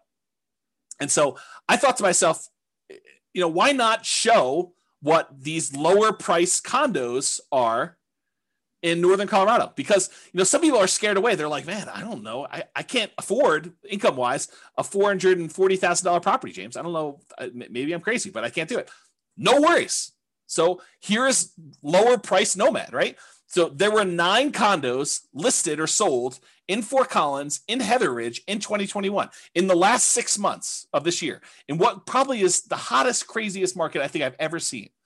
There were 6 properties that were for sale. The 1-bedroom version sold between $163,000 and $180,000. A lot more reasonable, even more reasonable than the 2015 Nomad book. The 2 bedrooms sold between $210,000 and $225,000. Still less expensive than this. And so here are the return on investment quadrants. I think this is the 1-bedroom one. This is the 2-bedroom one. I just did Brian's spreadsheet to kind of show that. And so you could see this is the appreciation. This is the appreciation. This is the cash flow numbers. It's still negative cash flow. This doesn't solve your negative cash flow issue because the rents we're getting on these is commensurate with a 1-bedroom or a 2-bedroom. Okay. So the cash flow is still negative, but it's a lot less for you to get in. It's 5% of these prices instead of 5% of 440 to do it. Okay. So I guess what I'll talk about this is, and the overall return, I'll do that and I'll talk about what I want to talk about. So the overall return was 45.3, still pretty good. And this return was 50.7. Not bad at all. And so what I was going to say is this, right?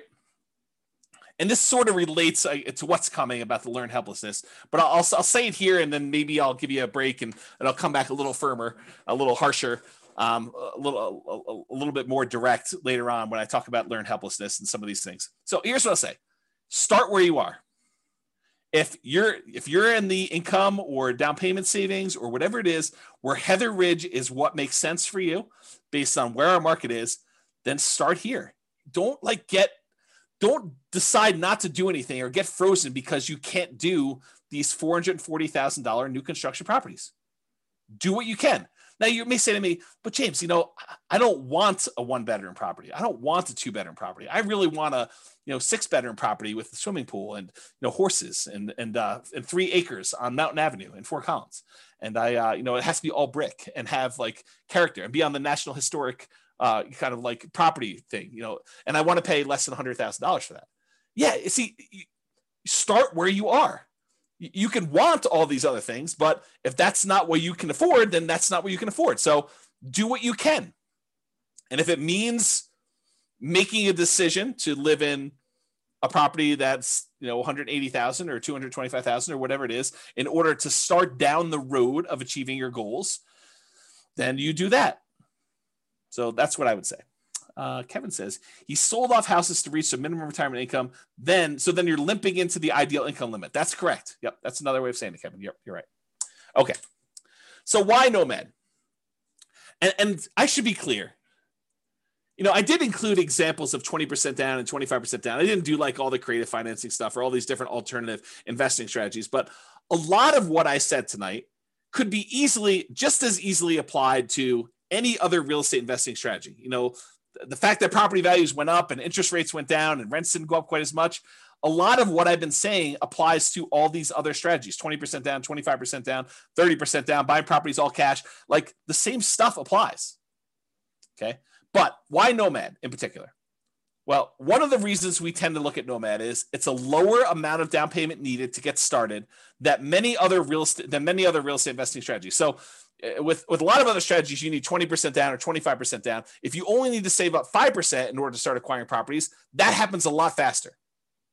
Okay. You can do it with nothing down. So if you don't have any down payment, but you've got good income, you can go to Severance, you can go to Windsor, you can go to Wellington, and there are nothing down loan programs, USDA, VA, if you happen to be a veteran. You could do some of these like local banks have nothing down loan programs. There's definitely restrictions. You got to be able to qualify for the loan. has to be within a certain range of price. You got to have a certain amount of income. So and a lot of times, depending on the loan program, it has to be in a certain area. But you could do it with nothing down. Someone else mentioned 3% down earlier. You can do it 3% down. But I think a lot of folks are going to be doing the 5% down. That's what we typically model. And so it's a lot easier to save up 5% than 20%. So that's one of the reasons why we do it, because you can acquire properties faster, and then the market is working in your favor. If you weren't in the market in that little honeypot neighborhood I had at the beginning, and you didn't see $100K in equity increase on the properties you bought the year before to this year, then it's problematic. That's why it's better to have the 5% be in the market and kind of acquire that. So as opposed to saving 15 or 20 or 25% down for most other traditional real estate strategies, Nomad is better because you can require less down, which means you can acquire properties faster. The other nice thing I think about Nomad is you do it once, you buy a single property, you catch your breath, you evaluate, you take a year off, you decide what you want to do, you study, and you can make a decision. Should I do this again? Or I was crazy. I don't know what I was thinking. James must have kind of talked me into some crazy voodoo magic, and he doesn't have to do it, which I'll say this too. I'm in a really interesting position because I have almost zero incentive at this point to not tell you the truth, right? Like you could argue since 2003, what is that, 18 years, that I was induced, that I was incentivized to sort of like encourage you to buy houses. Because these classes are largely free. I may charge for them in the future. So if you're listening to this, you paid money for it. Thank you very much. But at the time we're teaching them, they're free right now, right? And the reason why they're free is I was educating you, providing you great information and tools and resources with the hope that some small percentage of you would decide to buy a house with me as your real estate broker, and I would make $7, $8, $9, $10, $13, $15,000, whatever it was. 3% of whatever the price of the house is pretty typical in our marketplace. So go ahead and multiply that out. $400,000 property. I was being paid $12,000 to help you buy a house. That was incentivizing me to encourage you to buy properties, right? This is like not a secret. I mean, it's not like hidden. It's not something I always talk about, but guess what? I'm taking a sabbatical. So I have like no incentive to sell you on this. I can tell you the truth. And the truth is, still what I'm telling you. So it doesn't matter. I'm not incentivized to tell you this anymore. I can tell you exactly what the truth is, and this is still the truth. It's not like I'm being compensated anymore. Okay? All right. Do it once, catch your breath, you evaluate, you decide if you want to do it again next year. That's up to you. You get to choose. You get to look at the market and evaluate, can I get my X percent of the market? Thank you, Bob and Barbie. I do appreciate that. I feel like I've always told the truth, but there is an incentive for me to not tell you the bad stuff. But I do. But there you go. Yeah. Likely story. The timeshare pitch is coming. Oh my goodness. Okay. So you get to decide after you evaluate whether or not you want to do it next year or not. Another reasons why I like Nomad over the other investment strategies is you get better interest rates than non-owner occupant. Just the interest rates are better. There's no due on sale or due on transfer clause issues like if you did creative real estate investing, which you could still do with little down. I mean, it's another little down strategy, but there's other problems with that strategy. And you could typically acquire assets faster if you're saving up down payments when you only have to save 5% than if you have to save 15, 20, 25, which means your acquisition speed is compressed, which means you now have the market working in your favor or against you if the market goes against you, but you typically have the market working in your favor because you have a larger asset base to work from. So there are exceptions to this, but if you have an exceptionally high savings rate or a large asset base to start, then this doesn't apply as much because you're really just deploying assets at that point much faster. Okay. So we've talked about this concept a lot tonight. What's the alternative if you're not going to do Nomad? And I wanted to talk about this concept of learned helplessness because I think it's relevant. It's probably been relevant this whole time, but I thought this class really drug it out of me, whatever the correct verb tense of that is.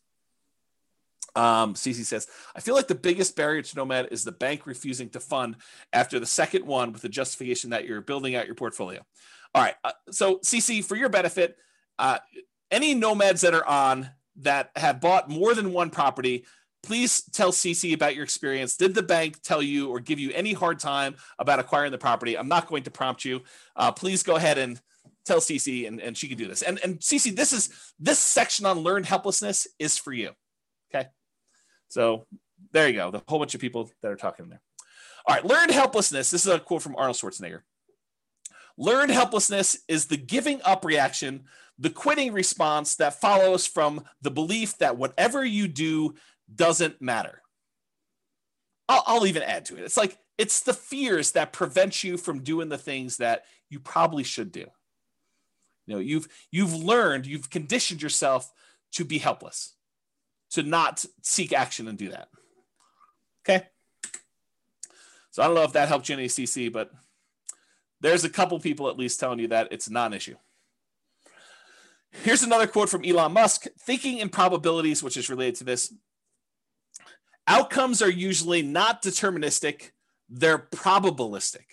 So it's not like a linear, you do this, you get this. It's like you do this, you are likely, or there's a chance this will happen, or there's a chance this will happen, there's a chance this will happen, there's a chance this will happen. And here's the results for each one of these different options. And here's what I think the possibility of this happening A is, the possibility of what this happening B is, and the possibility of this happening C is. That's kind of like my kind of expounding on Elon Musk quote there. He continue on with him though, but we don't think that way. We don't think probabilistically. The popular definition of sanity, you've probably heard this before, doing the same thing over and over and expecting a different result. That's only true in a highly deterministic situation. If you do this, you get this. However, if you have a probabilistic situation where you don't control all of the output, I'll add that, which most situations are, this is Elon saying that, then if you do the same thing twice, it can be quite reasonable to expect a different result. So if you go and you buy properties in the same neighborhood and you buy 4 in a row or 5 in a row, which they've all been able to do, CC, this is for you, loan issue. And there's lots of people saying that they've not had a problem with it. And this is a small sampling. We usually see about 1/10 to 1/20 of the people that listen to stuff actually on live. So if you want to get an idea, and I've not had any problems with it, like never had zero. I've had 0 clients that had an issue with it, but maybe there is someone out there who's had an issue with it. So anyway, continuing on, I forget what I was saying here. Something, expecting different results. All right, I don't know what happened. We'll come back to it. All right, so here's some stuff on expected value. Expected value. So we've taught this in other classes, this idea of expected value and making bets where your chances of success are good. They're in your favor. That's positive expected value, positive EV. Expected value is the sum of all the possible values that you could get from this. So in this situation, I could lose all my money. In this situation, I can make $10,000. In this situation, I can make $100,000. In this situation, I could have $1 million or whatever it is. Oh, I know what I was going to say over here. Let me finish this thought and I'll try to go back. So it's a sum of all those results multiplied by the probability of the occurrence of each one of the results. So I have a 10% chance that I could lose all my money. I have a 15% chance that I can make $10,000. I have a 20% chance that I can make $100,000. I have a 40% chance that I can make $500,000, and I have a 10% chance of making $1 million. If you multiply the probability, the percentage chance you have, times that dollar amount, and you add up all of those, that is the overall expected value calculation. It tells you what, if you could have all of these results happen to you in the proportion that the chance of it happening to you would happen, this is what your outcome would be on average. That's what it means. Okay. So going back here. So what I was going to say, CC, before I got distracted is, if you were like one of my clients who bought in this kind of like honeypot neighborhood where they bought a property and then it went up 3%, and then it went up 4%, went up whatever it is, I don't think a lot of them were thinking to themselves, hey, listen, by year 4, we're going to see a 25% or 28% increase in any properties that we bought at this point. I don't think any of them had that in their kind of like probability part of that. I think a lot of them thought, hey, listen, I'm going into this. I think there's a good chance we'll see 3%-ish appreciation, maybe a little bit more, maybe a little bit less. There is a chance that the market could go down, but I'm ready to go buy another house and get that one at a discount the next year if I go and do this. But you had to be in the market in order to have that really small chance probability for you to see 100K times however many houses they ended up buying in that neighborhood. So you got to be ready to do all that stuff. Yeah, Roy says, Thinking in Bets, the book, does a good job talking about EV if others haven't read it. Yep, agreed. Okay, so expected value. Continue on here.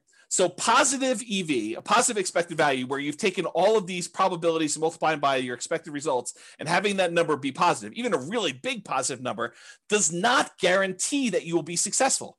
It doesn't mean that you won't lose money.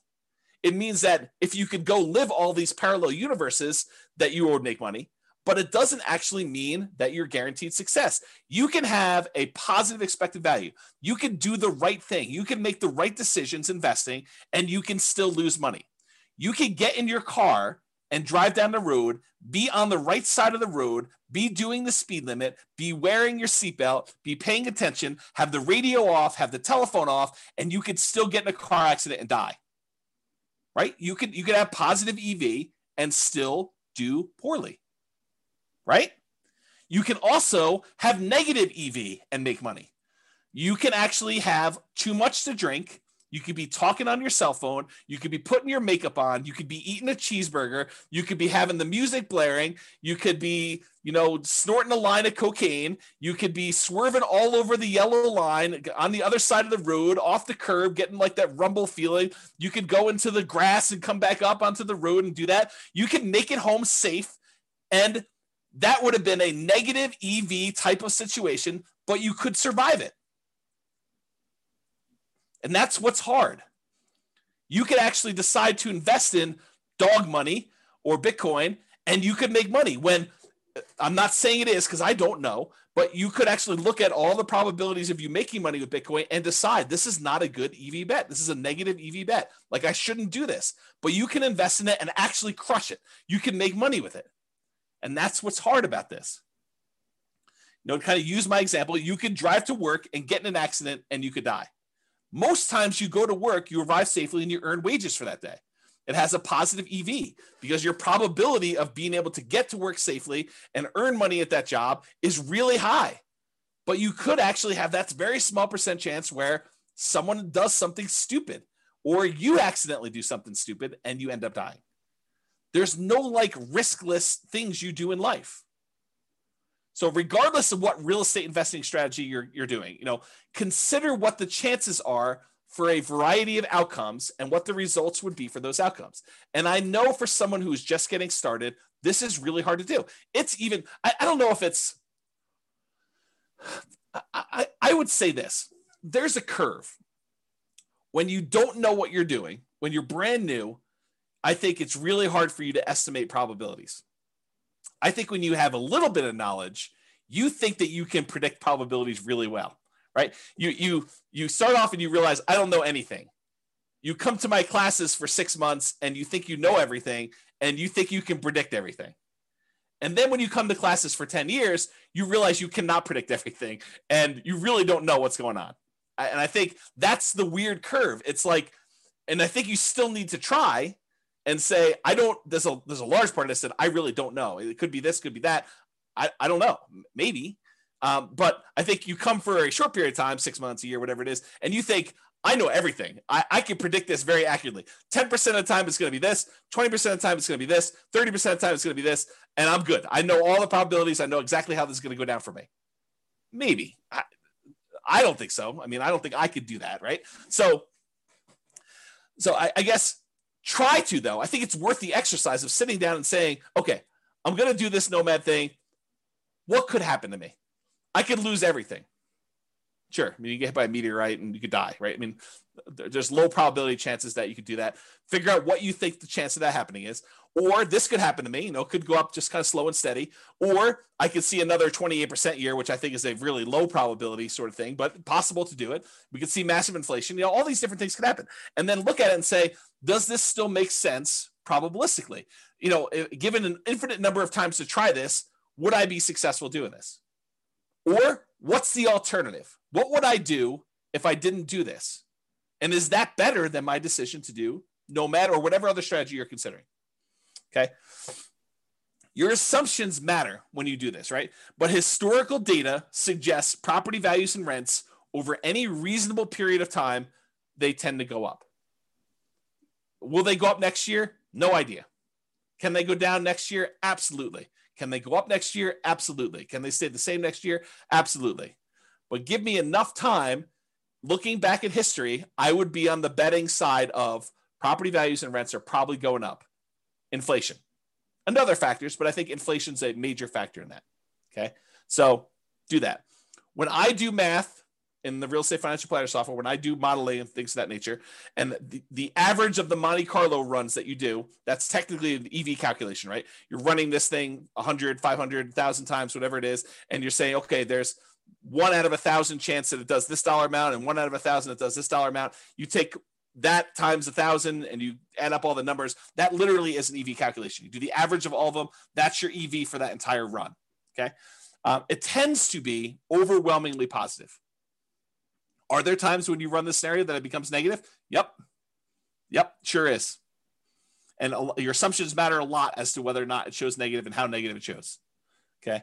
So what is your alternative for achieving whatever goal that you're trying to achieve with this nomad or real estate investing strategy that you're considering? You know, if you're saying, hey, listen, I want to retire early, or I want to hit financial independence, maybe it's not even retire, maybe it's retire on time, or not too late because you're starting pretty late. You know, I just don't want to go to 75. I want to try to do this before 75, and I'm starting at 45 or 50, and I got to get caught up. So how can I do this in 25 years?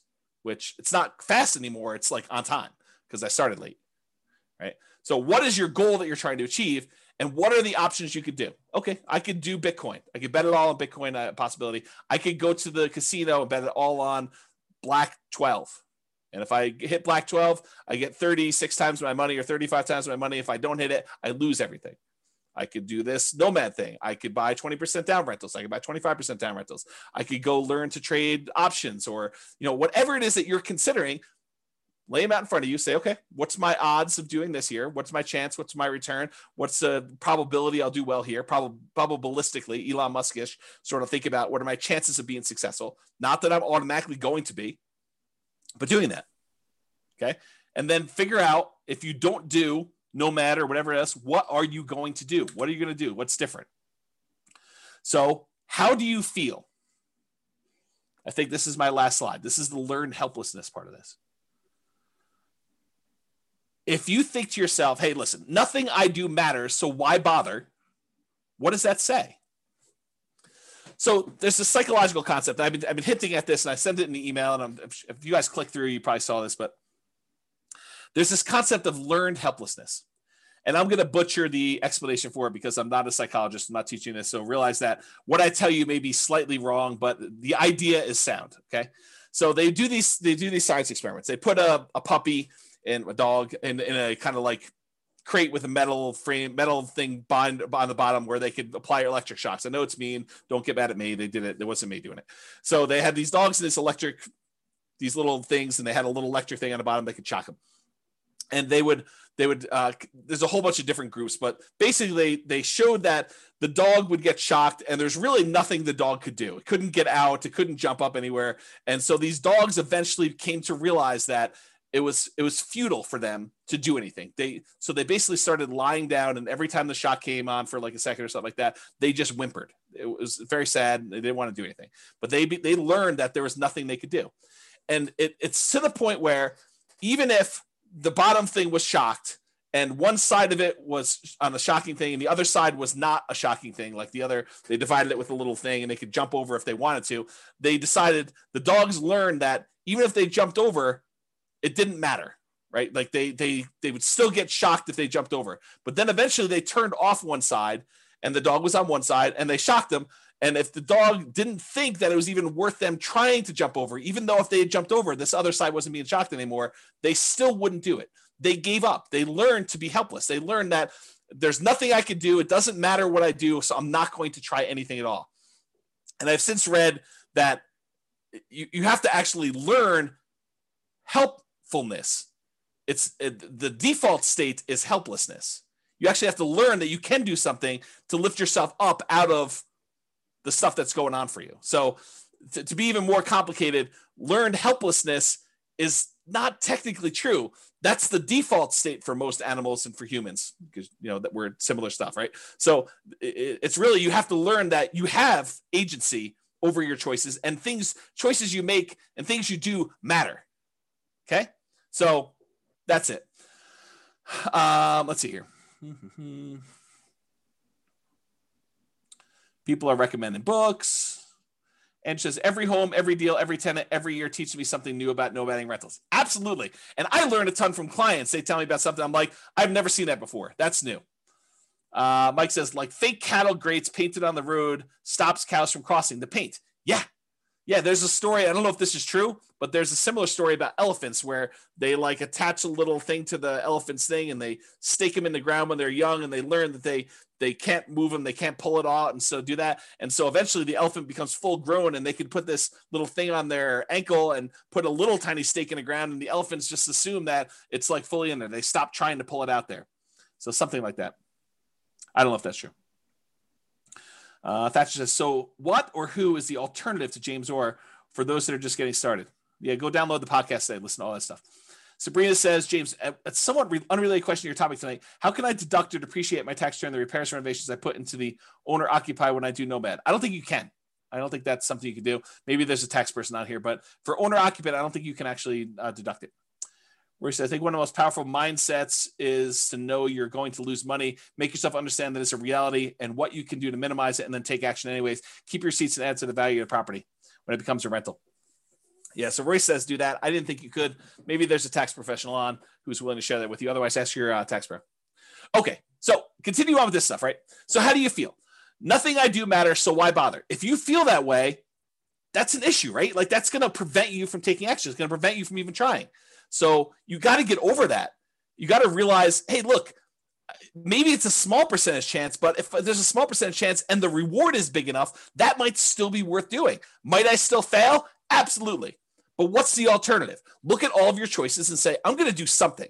It may not be a 100% guaranteed result, but I'm going to take action in the one that is most likely to be successful for me. And maybe you choose to do a higher probability with a lower reward because you've believed, maybe incorrectly, maybe correctly, it depends on you, but maybe you believe that that is better for you to have a higher probability of getting a little bit at least than to go for it and to do a lower probability of success, but a much bigger outcome. And you get to decide whatever that looks like for you. If you feel, hey, look, I tried that already, it didn't work. Yes, we all fail at things. I mean, if you listen to the class, I don't remember when I did it. It was earlier this year. I talked about like the 20 stupidest things I ever did or what I wish I knew before I invested in, like before I started investing in real estate. And I was pretty open about like, I've had some significant setbacks and failure. Okay. So I fail. I mean, I make bad investments. I don't always make money on stuff. Sometimes I do things and they don't work. Ask Jason. He'll tell you I do a lot of things that don't work, but I still get up there and do that. And I think the thing is you need to do that too. And you need to be willing to take risks. And, Royce just basically said, I'm going to lose money. Be prepared for that. Rising interest rates are killing all the deals. If ever there was a reason to buy now, it's interest rates are at all-time lows. Right. So you're going to complain to me a year, well, maybe not to me, I may not be around, but a year, 2, 3, 4, 5 years from now, you're going to say, I should have bought all those houses when interest rates were at 3%, because now they're at 4, 5, 6, 7, 8, 9, 10, whatever they're at. Right. So you think that all these deals, or you think to yourself, I shouldn't even buy the first property because interest rates are going to go up. And this is unsustainable. If interest rates go up to 5, 6, 7, 8, 9%, I put it in the calculator. This is not going to work. I shouldn't even buy one property. I shouldn't even do it. Bad. That's bad decision making. Right. You do one based on what it is today. You can evaluate then whether it makes sense to do the next one. And I think in a lot of cases, it's still going to make sense because even if you get in a bad interest rate, if interest rates happen to go back down, then you could lower your interest rate, do a refinance and improve the deal. Otherwise, you just hold on to it. You got that low and it's not getting any worse than that. Okay. Home prices are too high to make my plan work. I think that's largely what spurred on this class is these home prices have gone up like crazy in that particular market. So if you're looking at it and you're saying, hey, look, these deals are ugly compared to what they were. Yes, they were. They are ugly. Cash flow is not pretty right now. It is not good. I mean, you can move to a different market. Maybe you could find better cash flow in another market. Maybe you can do something else. I mean, who knows? But what's the alternative? And is the overall return you're getting still worth doing? I don't know. I thought those returns still looked pretty decent to me, but maybe it's different for you, right? Rents aren't high enough to make my numbers work. Yup. This is like what we've been talking about. But go ahead and ask the people on the call or your friends who are like successful real estate investors.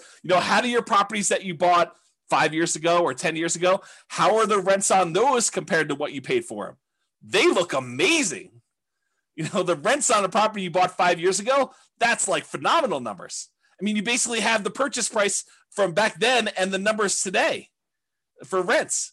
That's crazy good, right? But right now you're like making a decision. You're like, this is ugly. Yes, I totally agree. But I think you have to be like the dog and be willing to jump and see, is the other side electrified? And there's a chance, or maybe I push on the wall, or maybe I bark and they'll let me out. I mean, who knows, right? You got to try something. And if that doesn't work, you got to try again. There's like the famous thing. I think Tony Robbins sort of made this famous, but that's where I heard it from. It's like, how long would you give your average baby to learn how to walk? Well, I'm going to let them try 3 times. If they can't get it after 3 times, then we're done. They're not going to try anymore. We're just going to let them remain seated in a wheelchair for the rest of their life. They're not going to walk. No. You always let them get back up and keep trying. If something doesn't work, if they fall down, if they hit something, they knock their head, they start crying, you let them do it again. You're going to make mistakes. Things are going to happen that were unexpected. You're going to have property values go up 28% in a year that you already own. Great. You're also going to have property values go down. You're going to have rents go down. You're going to have tenants that destroy your properties. These things happen. It's inevitable. I talk about this kind of like idea of your shoelace comes untied. It's not a big deal. You don't stress out over it. You bend over, you tie your shoelace, you stand back up, you continue walking. If it comes untied again, you do it again. If your tenant doesn't pay rent, that's fine. You go call the attorney, you do an eviction, you get them out of the property, you do whatever repairs you need to do the turn, you put a new tenant in there. It's like tying your shoelace. It's got to be that second nature. Okay? Sure, it worked for him or her when they got started. There were deals then, but there aren't any deals now. I'm an amateur collector of antique real estate investing books. I try to go find like these old books from the 80s or the 70s or whatever it is, where you're reading about what deals looked like then and like how they were and all that other stuff. And I look back at all these old books and they had the same problems we had. It's like trying to make properties cash flow and all these different like gyrations that they're going through in order to get a property to cash flow. When you're in an interest rate market where interest rates are at like 17% or 18%, you're like trying to figure out how to make a property cash flow. It's the same thing we're dealing with today. It's just the different end of the deal. Instead of having 18% interest rates, now we got prices that are like 10 times as high as they used to be back then, but interest rates are like 1/7. Right? Yeah, there isn't anything new under the sun. It's all the same stuff. Okay? It's just different variations, different rhyming schemes on the same song. Okay? So you can't like look back and compare yourself to, oh, I wish I was James's client when they bought into this neighborhood and they did it. They didn't know they were getting that deal when they signed up for this. They thought maybe I'll do 3% a year. Maybe the property values will go down. I mean, back then the market looked frothy 5 years ago. Like we thought we might be at a peak. We thought, hey, look, I don't know if this is sustainable. Market's been going up for a while. This was not like the beginning of an uptrend. This was like in the middle of a hot market. And they started buying. They're like, oh, I don't know. Maybe it'll continue to go up. Maybe it'll go down a little bit. We really don't know. They had risk. I mean, if anyone's willing to share, because I know there are some clients that were in those neighborhoods at that time, or even other neighborhoods, like, were you a little bit fearful then? Like, I don't know what was going on in the market. Maybe the market will go down. Was it risky for you? I think it was. Like, did you have these same fears where, yeah, I mean, I wish I had started 5 years ago when these numbers were better. I think even then, 5 years ago from today, people were thinking that. That's what my experience has been. The market is moving too fast for me to make this work. Yeah, I totally. This happens all the time. Market's moving fast all the time, Yeah. See, yeah, even Eddie's like, I had to bid over asking on both properties and was scared to hell. Totally, right? It was like fearful. Like we didn't know what was going on there. Jason's I thought it was insane what I paid for a Michigan in severance in 2019. But now, yeah, Jason's like, it looks really cheap. It's like, I should have bought 10 of those things. We don't know. And at the time, everyone was in fear. Yeah. Yeah. Other people are like, amen, Jason. Always risk. Not worth doing if it's a slam dunk. Yeah. prices or rents are going to fall. I mean, how many people think that the market's it's too bubbly? I mean, I'm going to step on my own toes for the class coming up, but are we in a market bubble? Is the market going to crash? I don't know. No one knows. So could prices come down? Could rents come down? Sure. But if you're buying today and then prices go down, you get to buy at a discount the next one. If rents go down, great. You get to buy at a discount the next one. You're kind of like buying down into the thing, and then eventually things turn around. Yep. I can't save down payments fast enough. Yeah, I hear you. It's always hard to save down payments. I definitely struggle with that. I struggle with that today.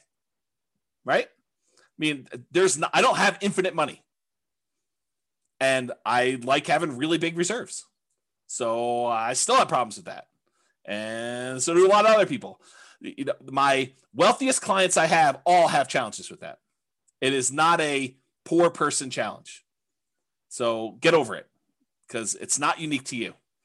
Got to do stuff about it. All my wealthiest clients, they do stuff about it. They're actively trying to figure out ways to increase the money that they have to invest. It's an ongoing problem. I can't find deals. Yep, welcome to the club. This has always been the case. You know, the only exception I will have is like 2008, 2009, there was a surplus of deals. But no one had confidence. Very few people had confidence to invest during what seemed like the end of the world. The worst real estate market of our lifetime.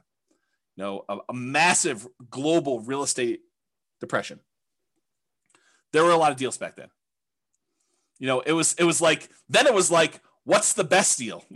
You know, you were like, it was sifting and sorting instead of trying to find what's the least bad deal or what's the least negative cash flow deal, at least in our market right now. I mean, maybe you're in a different market, but what's the least negative cash flow deal I could do right now? Before then it was like, well, there's 14 ones to choose from. Which one should I pick? Yeah. Okay. All right. So that's all I got. I think you got to take action. You got to do something. And you know, you got to realize, you got to recognize and name in yourself, am I displaying symptoms of learned helplessness? Am I not taking action and doing something? And it doesn't have to be Nomad, doesn't have to be 20% down rentals. Do whatever makes sense for you. I don't care. I mean, I'm basically done. I got 1 foot out the door, right? So that's what I will say to you. Do something, figure out what makes sense for you, and try something. Take action. You know, have agency over yourself and your decisions and your actions, and make movements towards something. And even if you're wrong, you can correct. It's easier to correct when you're in motion than to correct when you're sitting in fear and not doing anything. That is all I have. And so goes the third to last class, or the 3 final classes. We're down to 2. Amazing class, very good class. I'm glad you guys like it. Mindset is critical. Well done to keep the movement going. Viva Nomad. Well done. Excellent class. I appreciate it, guys. So I hope you all enjoyed that. Any final questions? You are very, very welcome. Very, very welcome. Great class, good philosophy, always insightful. Thanks, James. Amazing. I'll look at all those exclamation points. Thank you very much. Thanks for the class. Love the format info. You are all very welcome. So that is all I have, unless there's no party. No party. I just decided to cancel it. It's like, this is like what I imagine. I didn't quite have the normal senior year. I graduated high school a little early. But this is what I imagine senior year to be like, when you're accepted to college. All your grades are in. You've got that like sort of like last week where there's nothing really going on. The teachers have you like wiping down the cabinets in the science classroom and cleaning out the lab desks. And, you know, it's like all that stuff. I feel like that's sort of this last week. Like, it's sort of like you're ready to go. And the weather is not helping. It's like triggering all those nostalgic sort of summer break sort of thing. So I think, I'm sure, sort of, no ice cream. I might have ice cream tonight. I got ice cream downstairs, but probably not. So I want to sign your yearbook. Oh, that's pretty funny. I don't think I bought any yearbooks. I probably signed some other people's yearbooks. It'd be interesting to see what I wrote to some of these people in their yearbooks. I don't remember any of that, but yeah. We'll have to see. Oh, you guys are all begging for the final class. I don't know. We'll have to see. We'll have to see how it goes. Right now, there's no class. I decided to cancel it. In a fit of just, yeah, I'm done. But we'll see. Love to see me and celebrate. Oh, man. You do know that I'm an introvert, right? Like, I struggle with that. Like, I don't know, getting out in public and stuff like that. Is this the end of your website, Real Estate Financial Planner? probably not, Donna. There's a probably better than 50% chance that I spin off Real Estate Financial Planner, the software, as a paid business. Because my guess, I don't know this for sure. There's a 10% chance I'm like, done. Everything's done. Close everything down. Never do anything else again. But my guess is that, especially since I've been doing this stuff for so long, and I tend to think about work. I tend to think about business. I tend to read a lot of business books. Like all of my like fun stuff seems to be business related. The chance of me going from 100 miles an hour to 0 seems unlikely. It's possible it could. I don't know. I'll know a lot more after taking 3 months off. But my guess is that I probably will spin off the Real Estate Financial Planner business as like a separate little entity. It's my guess. We'll see. We could do it at our house. Oh, Bob and Barbie just volunteered their house. Oh, that's pretty interesting. That might be painting landscapes. I did do a painting. Steve, I did like a Bob Ross class. I have a little thing. I'll have to show it to you guys sometime. It's like a snowscape. You are welcome, Carlos. Thank you a lot, James. Thank you a million for all your help and support. I've been learning a lot from you. You're very welcome. Very welcome. Brittany says, just download all podcasts. Wish I found this a long time ago. Yep. Good stuff, right? Roy says, we'll call it Beers with Barbie. I'm in. Oh, that's pretty awesome. Just stay on a teacher schedule. Take care of your summer off. There's a possibility. There's definitely a possibility. The challenge, Nick, is this, right? Like the monetization for teaching the classes is actually brokerage. And it's hard to be like part-time brokerage. It's tricky. Because if you need something and you're like, oh, but I'm buying in January this year. And I'm like, oh, I'm taking January off this year. That's hard for you. It's tricky to do that. So I don't know. The goal is you take the tech startup journey. Jason, I don't want to give up ownership. I don't know. Maybe I'm too stingy. You and I will have to talk about this on the cruise. Yep. Thank you, Well Better, for having your great effort. I appreciate that. Book recommendations. You can read the book I wrote for my son. It's that'll probably come down soon. You should go download that. I'll type in the address. And then also probably The Millionaire Real Estate Investor is probably another good book. But here's the book I wrote for my son. You can go download this for free. That's probably a good starter book. I would probably do 2 of those. Barcy, I can't tell you how much we've learned from you. I appreciate that. That's very nice. Very kind. All right. Well, because I'm getting mushy with all the love fest, I think I might go. 3K Nomad book is worth reading. Yeah, the 3K Nomad book is probably worth reading if you're planning on doing lease options or you want to get a better nuanced understanding of Nomad stuff. That's probably worth doing too. I don't know if that's available on the podcast or on the website. There is a 2-hour version of it taught. There's several of it, but there's one on the podcast. You just go listen to that. I'd go download the podcast episodes like right away. I don't know if it's on Amazon, Jason. I really don't. But you all should go download the podcast episodes because they are probably coming down. So please do go download those, enjoy those while you can. There's like 100 of the 300 classes or whatever it is that are there. And I might do burrito pricing on classes and release those over time. So there's a possibility that you'll see you could buy a copy of an old class for like $12 or something like that. Basically the cost of buying a burrito. All right. If that's all we got, thank you all for coming. We're going to end on time. I do appreciate it. Looking forward to the last 2 classes, and then we will be done. So 2 more preps, and then take some time off. So thank you all. I will talk to you all soon. Have a great night. Oh, someone's on my back porch. I got to go. All right, cool. I will talk to you all soon. Have a great night. Bye for now. With home prices up, mortgage interest rates up, and rents up but not quite enough to counteract the higher prices and interest rates, cash flow on rental properties in Boston is harder than ever. Book a call with the Real Estate Financial Planner to apply our proprietary 88 strategies to improve cash flow on your rentals. See the show notes for a link to schedule your call and improve your cash flow today. If you're a real estate agent, lender, or professional in Boston that wants to help our real estate investor listeners, consider reaching out to learn about collaboration opportunities with this podcast. We'd love to add more value to our listeners by having you assist our investors buy, sell, and finance their real estate investments. See the show notes to schedule a call to discuss collaboration opportunities.